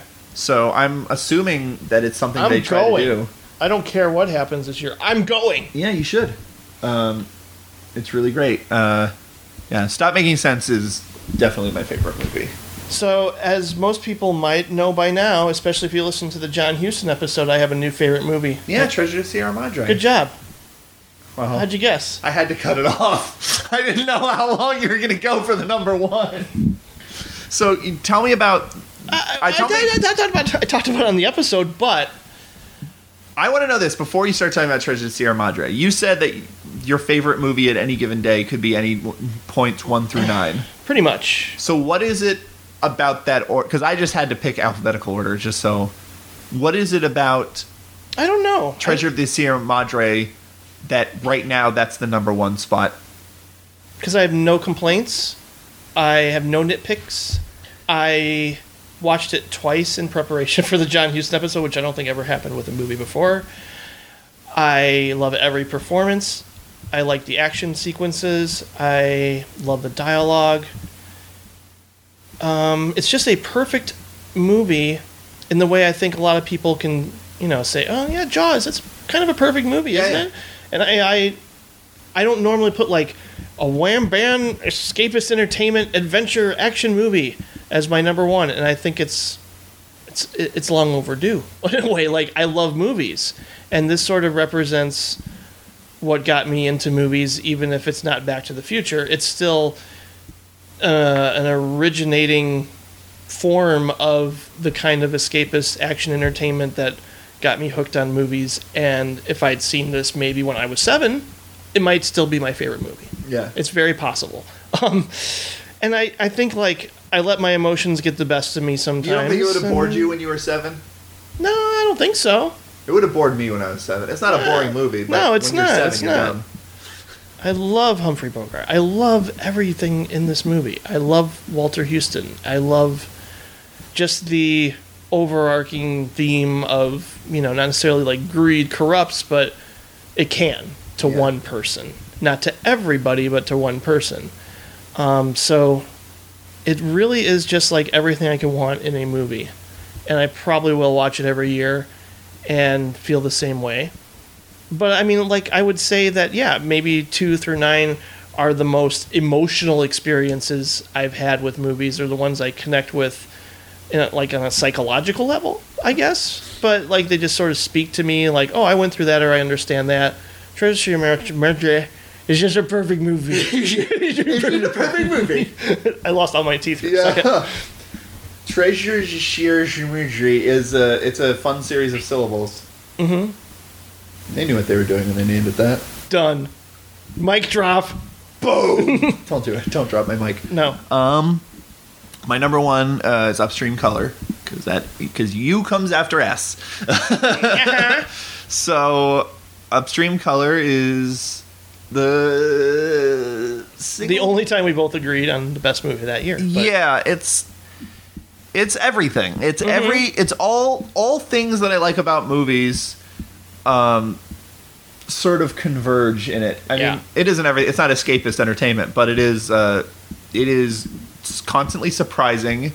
It's an intellectual experience. It's an emotional experience. It's everything. It's baffling. It's weird the way it's made, the way it's edited is just lots of strange choices. There are parts of it there's parts of it that really, really deeply resonate with me that just make 100, like some of even the more surreal parts of it make 100% emotional sense. And then there are also surreal parts of it that I don't quite understand or even have a theory for how they fit into my quote unquote reading of the movie. Like there are just some loose ends of it, but every second of it is utterly captivating. Yeah. And it's like on a moment-to-moment basis, it's incredible. On a broader basis, it's the most cathartic emotional experience I've ever had in a movie theater. I watched it twice in the theaters. I've seen it 3 times since then. And for a movie that's, as puts you through the ringer like Upstream Color does, that's saying a lot. And it's also invigorating. It's like, a movie you can say has a profound effect on you emotionally, but it's not draining. I mean, I think I'm scared to relive that emotional experience that I had watching this movie because I do, in much like It's Such a Beautiful Day, feel a lot all at once, and feel for myself, for different people, for the characters, and it's everything. It's just a movie that I experienced so much joy in the fact that this movie was made, but also a lot of sadness and regret and understanding and empathy. Mm-hmm. And I think ultimately, maybe that's what The Final Shot's all about, empathy. Maybe. Yeah, I think it's about loss.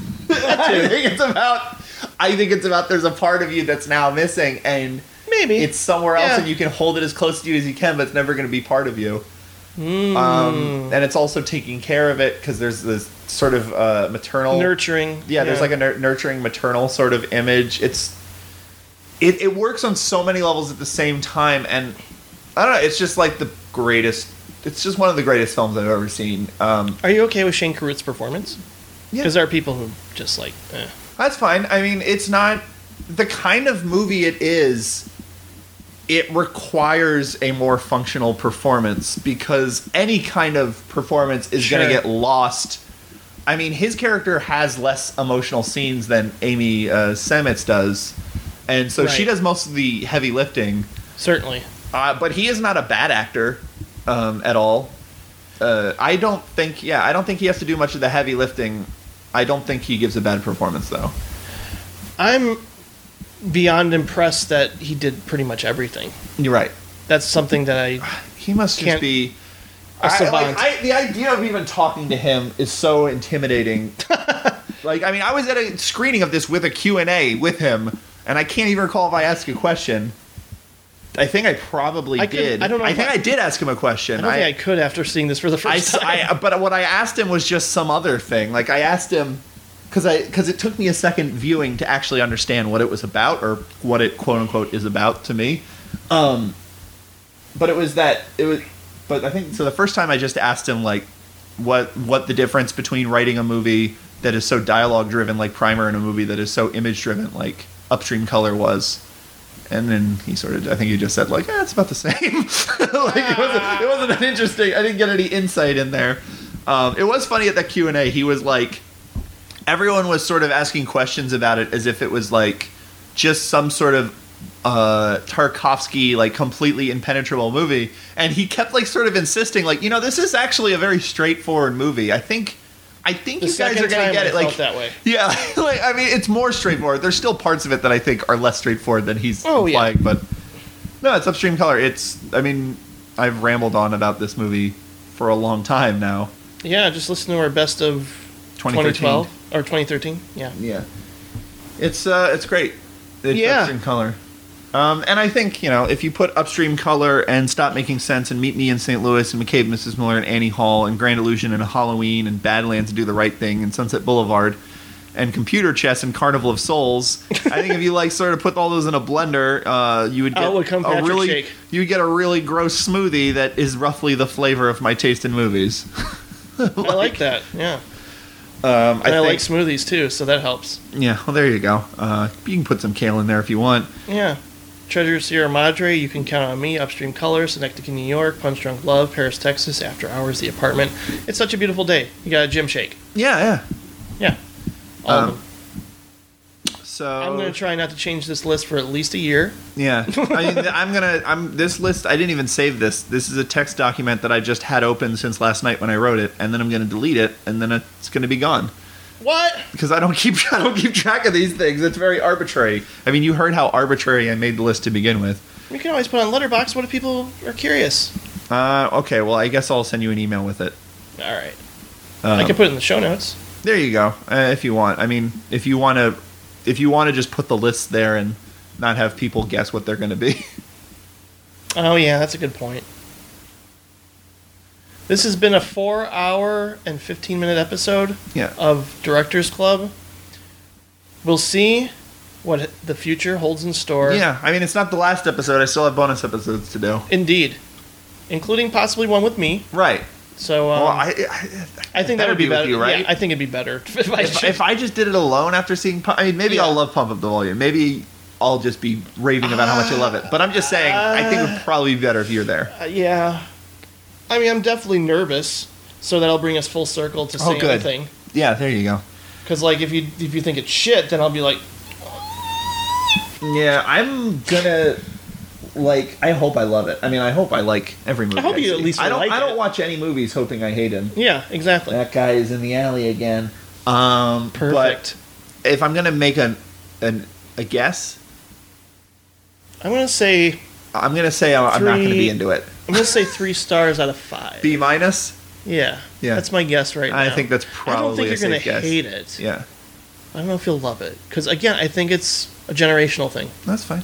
Because everybody in sort of my age Um, group thinks it's a classic. Oh yeah. Well, I mean, it's not everybody. Well, not everybody, but like in my peer group of sorts. Sure. Yeah.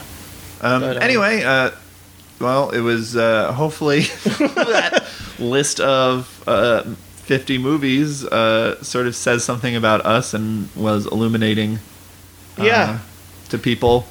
I think people like lists and sort of a kind of overall view, even if it's, obviously arbitrary and can change at any moment. Yeah. It's just a nice summary. Mm-hmm. And like I said, it doesn't mean that I'm going to stop or Patrick's going to stop or we're going to stop together. We could come back in maybe a year or so with the same format, but we don't know yet. Yeah. It's just we got to take a breather. I know I'm at least going to take a month off entirely. I mean, I'll join you obviously for your bonus episode, but I'm going to take a month off to sort of just decide what I want to do and if I want to create a new website. That's something I definitely would want for the next round or so. But we'll see. We are incredibly appreciative of all the positive feedback we've gotten. Oh, sure. It's an honor that so many people enjoy this. Yeah. It's been overwhelming at times and humbling and sweet. And we just greatly appreciate our fans. We have nothing but gratitude for people who've stuck around and put up with us and Yeah. our taste and my puns. Yeah. Well, if we do return, that'll be missing. I'm gonna give Jim a lobotomy or something. You're going to edit it all out. You're Yeah. going to edit out all the puns. I'm gonna edit out. Yeah, I'm gonna edit out that part of your brain using using ancient surgery techniques Why going didn't through lo- your nose. Eternal Sunshine. What the fuck, Jim? Yeah. What's that? I Oh, didn't you put forgot Etern- Eternal Sunshine? That's fair. To be fair, it's not one of the best movies. Nah, You want I to go love ahead? it. What is a movie that everyone loves that you're not into? I want to hear you trash a movie that people. We can probably just do a fade out with this. Like what? movie But go that- ahead. What is a movie that everyone is into and you just, or that even I'm into that you just don't see it at all? Oh my god. That's a good question. Was there any movie I mentioned that you don't like? Not actively. No. There wasn't like something I was like, ugh. Why'd you choose that? Yeah. Like, I can even go with Step Brothers. But I mean, the obvious choice, and it's not even beloved by everybody, but it's Devil's Rejects, really. Yeah. I still don't get it. At all. No, I don't. I think it's shit. Mm-hmm. And that's how I've felt since episode 2. I don't think anything's going to change my mind about it. And what song used... Freebird. Yeah, Kingsman. Yeah, that used Freebird too. And I didn't get Kingsman, and I know people love it. I think John Wick's just okay, and people seem to love that movie. Well, people will. There are people who see movies in the theaters every week. Yeah, I know. And, like, that's mostly how they watch movies. I'm sure there's at least like a Dr. Zhivago or a Gone with the Wind that everybody loves that I don't. But I can't think of it off the top of my head. The only one that comes to mind is still Devil's Rejects. I think it's Paris, Texas for me. Oh, wow. Yeah. But you don't actively hate it. No, I don't actively hate it, but I don't actively hate many movies. Even House of the Devil? No, I mean, I actively hate House of the Devil, but that's not a good movie. Eh. That doesn't count. That movie's shit. That's not a movie. That's not a movie. It's someone fucking sitting around waiting Ordering for a pizza. Gordy? It's one of my all-time favorite movies. Mm-hmm. Well, let me just ask you a couple questions. One, how many close-ups of pig assholes do you see in Godfather Part 2? None. How many close-ups of pig assholes do you see in Gordy? One? Quite a few. Yeah. So advantage Gordy. Oh my god. There's got to be some in Babe Pig in the City. No, I think they like shot him from the side. God, and I should have put the Road Warrior. on the list. And that brings to mind the Sharon Stone of pigs. It was like Sharon Stone, after Basic Instinct came out, Sharon Stone said that she didn't know that her vagina was visible, which is like a ridiculous thing that she later took back. But like, I'm pretty sure they had to stop and light your vagina. Yeah, I'm sure. Yeah, so like, but there's like a pig in Babe Pig in the City who's like, look, I didn't know my asshole would be showing. They told me that this is all implied pig asshole. Isn't that the same with Anne Heche in the Psycho remake? I still don't know what you're talking about with that. I've seen it once, and I feel like I've only seen it once. There's like maybe a But split second of her asshole. I feel like I would remember seeing Anne Heche's butthole. You bring this up all the time. This can't be real. Every conversation we I could be wrong. I've been wrong so many times in the past on this sort of thing. And it also became a huge thing on Kevin Smith's Hollywood Bitch Slap podcast, to where they created a jingle for it and everything. So it's got to be real. I guess so. I guess that's verifiable. All right, I'll download it and pause it and send you the screen cap. You don't have to. I own it. The Psycho remake? Yeah. Well, maybe I sold it. I've owned it at some point. Ugh.